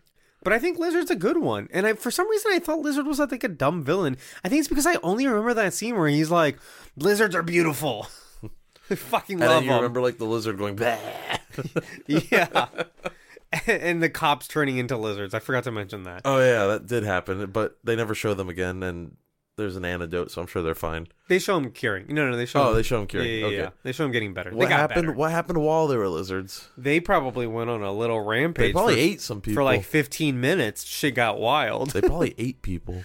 That's fucked up. So, yeah, there's some things in this movie that doesn't really work too much. But all in all, I think this movie is very good. And I think part of the reason I don't remember it fondly is because of the sequel that we're about to get to. One of my most hated superhero movies. So I'm almost excited to get to that, I guess. Okay. So not in the Phantom Zone. Absolutely watch this. I'm glad I watched it before maybe we see him in Spider-Man No Way Home. Yeah. And maybe they'll wrap up some of those threads in passing. Who knows? Yeah, so I guess that's it. Oh, Berto, what movie are we doing next week? The Amazing Spider-Man 2. We're doing Amazing Spider-Man 2, the sequel. Also not available anywhere. You can rent it.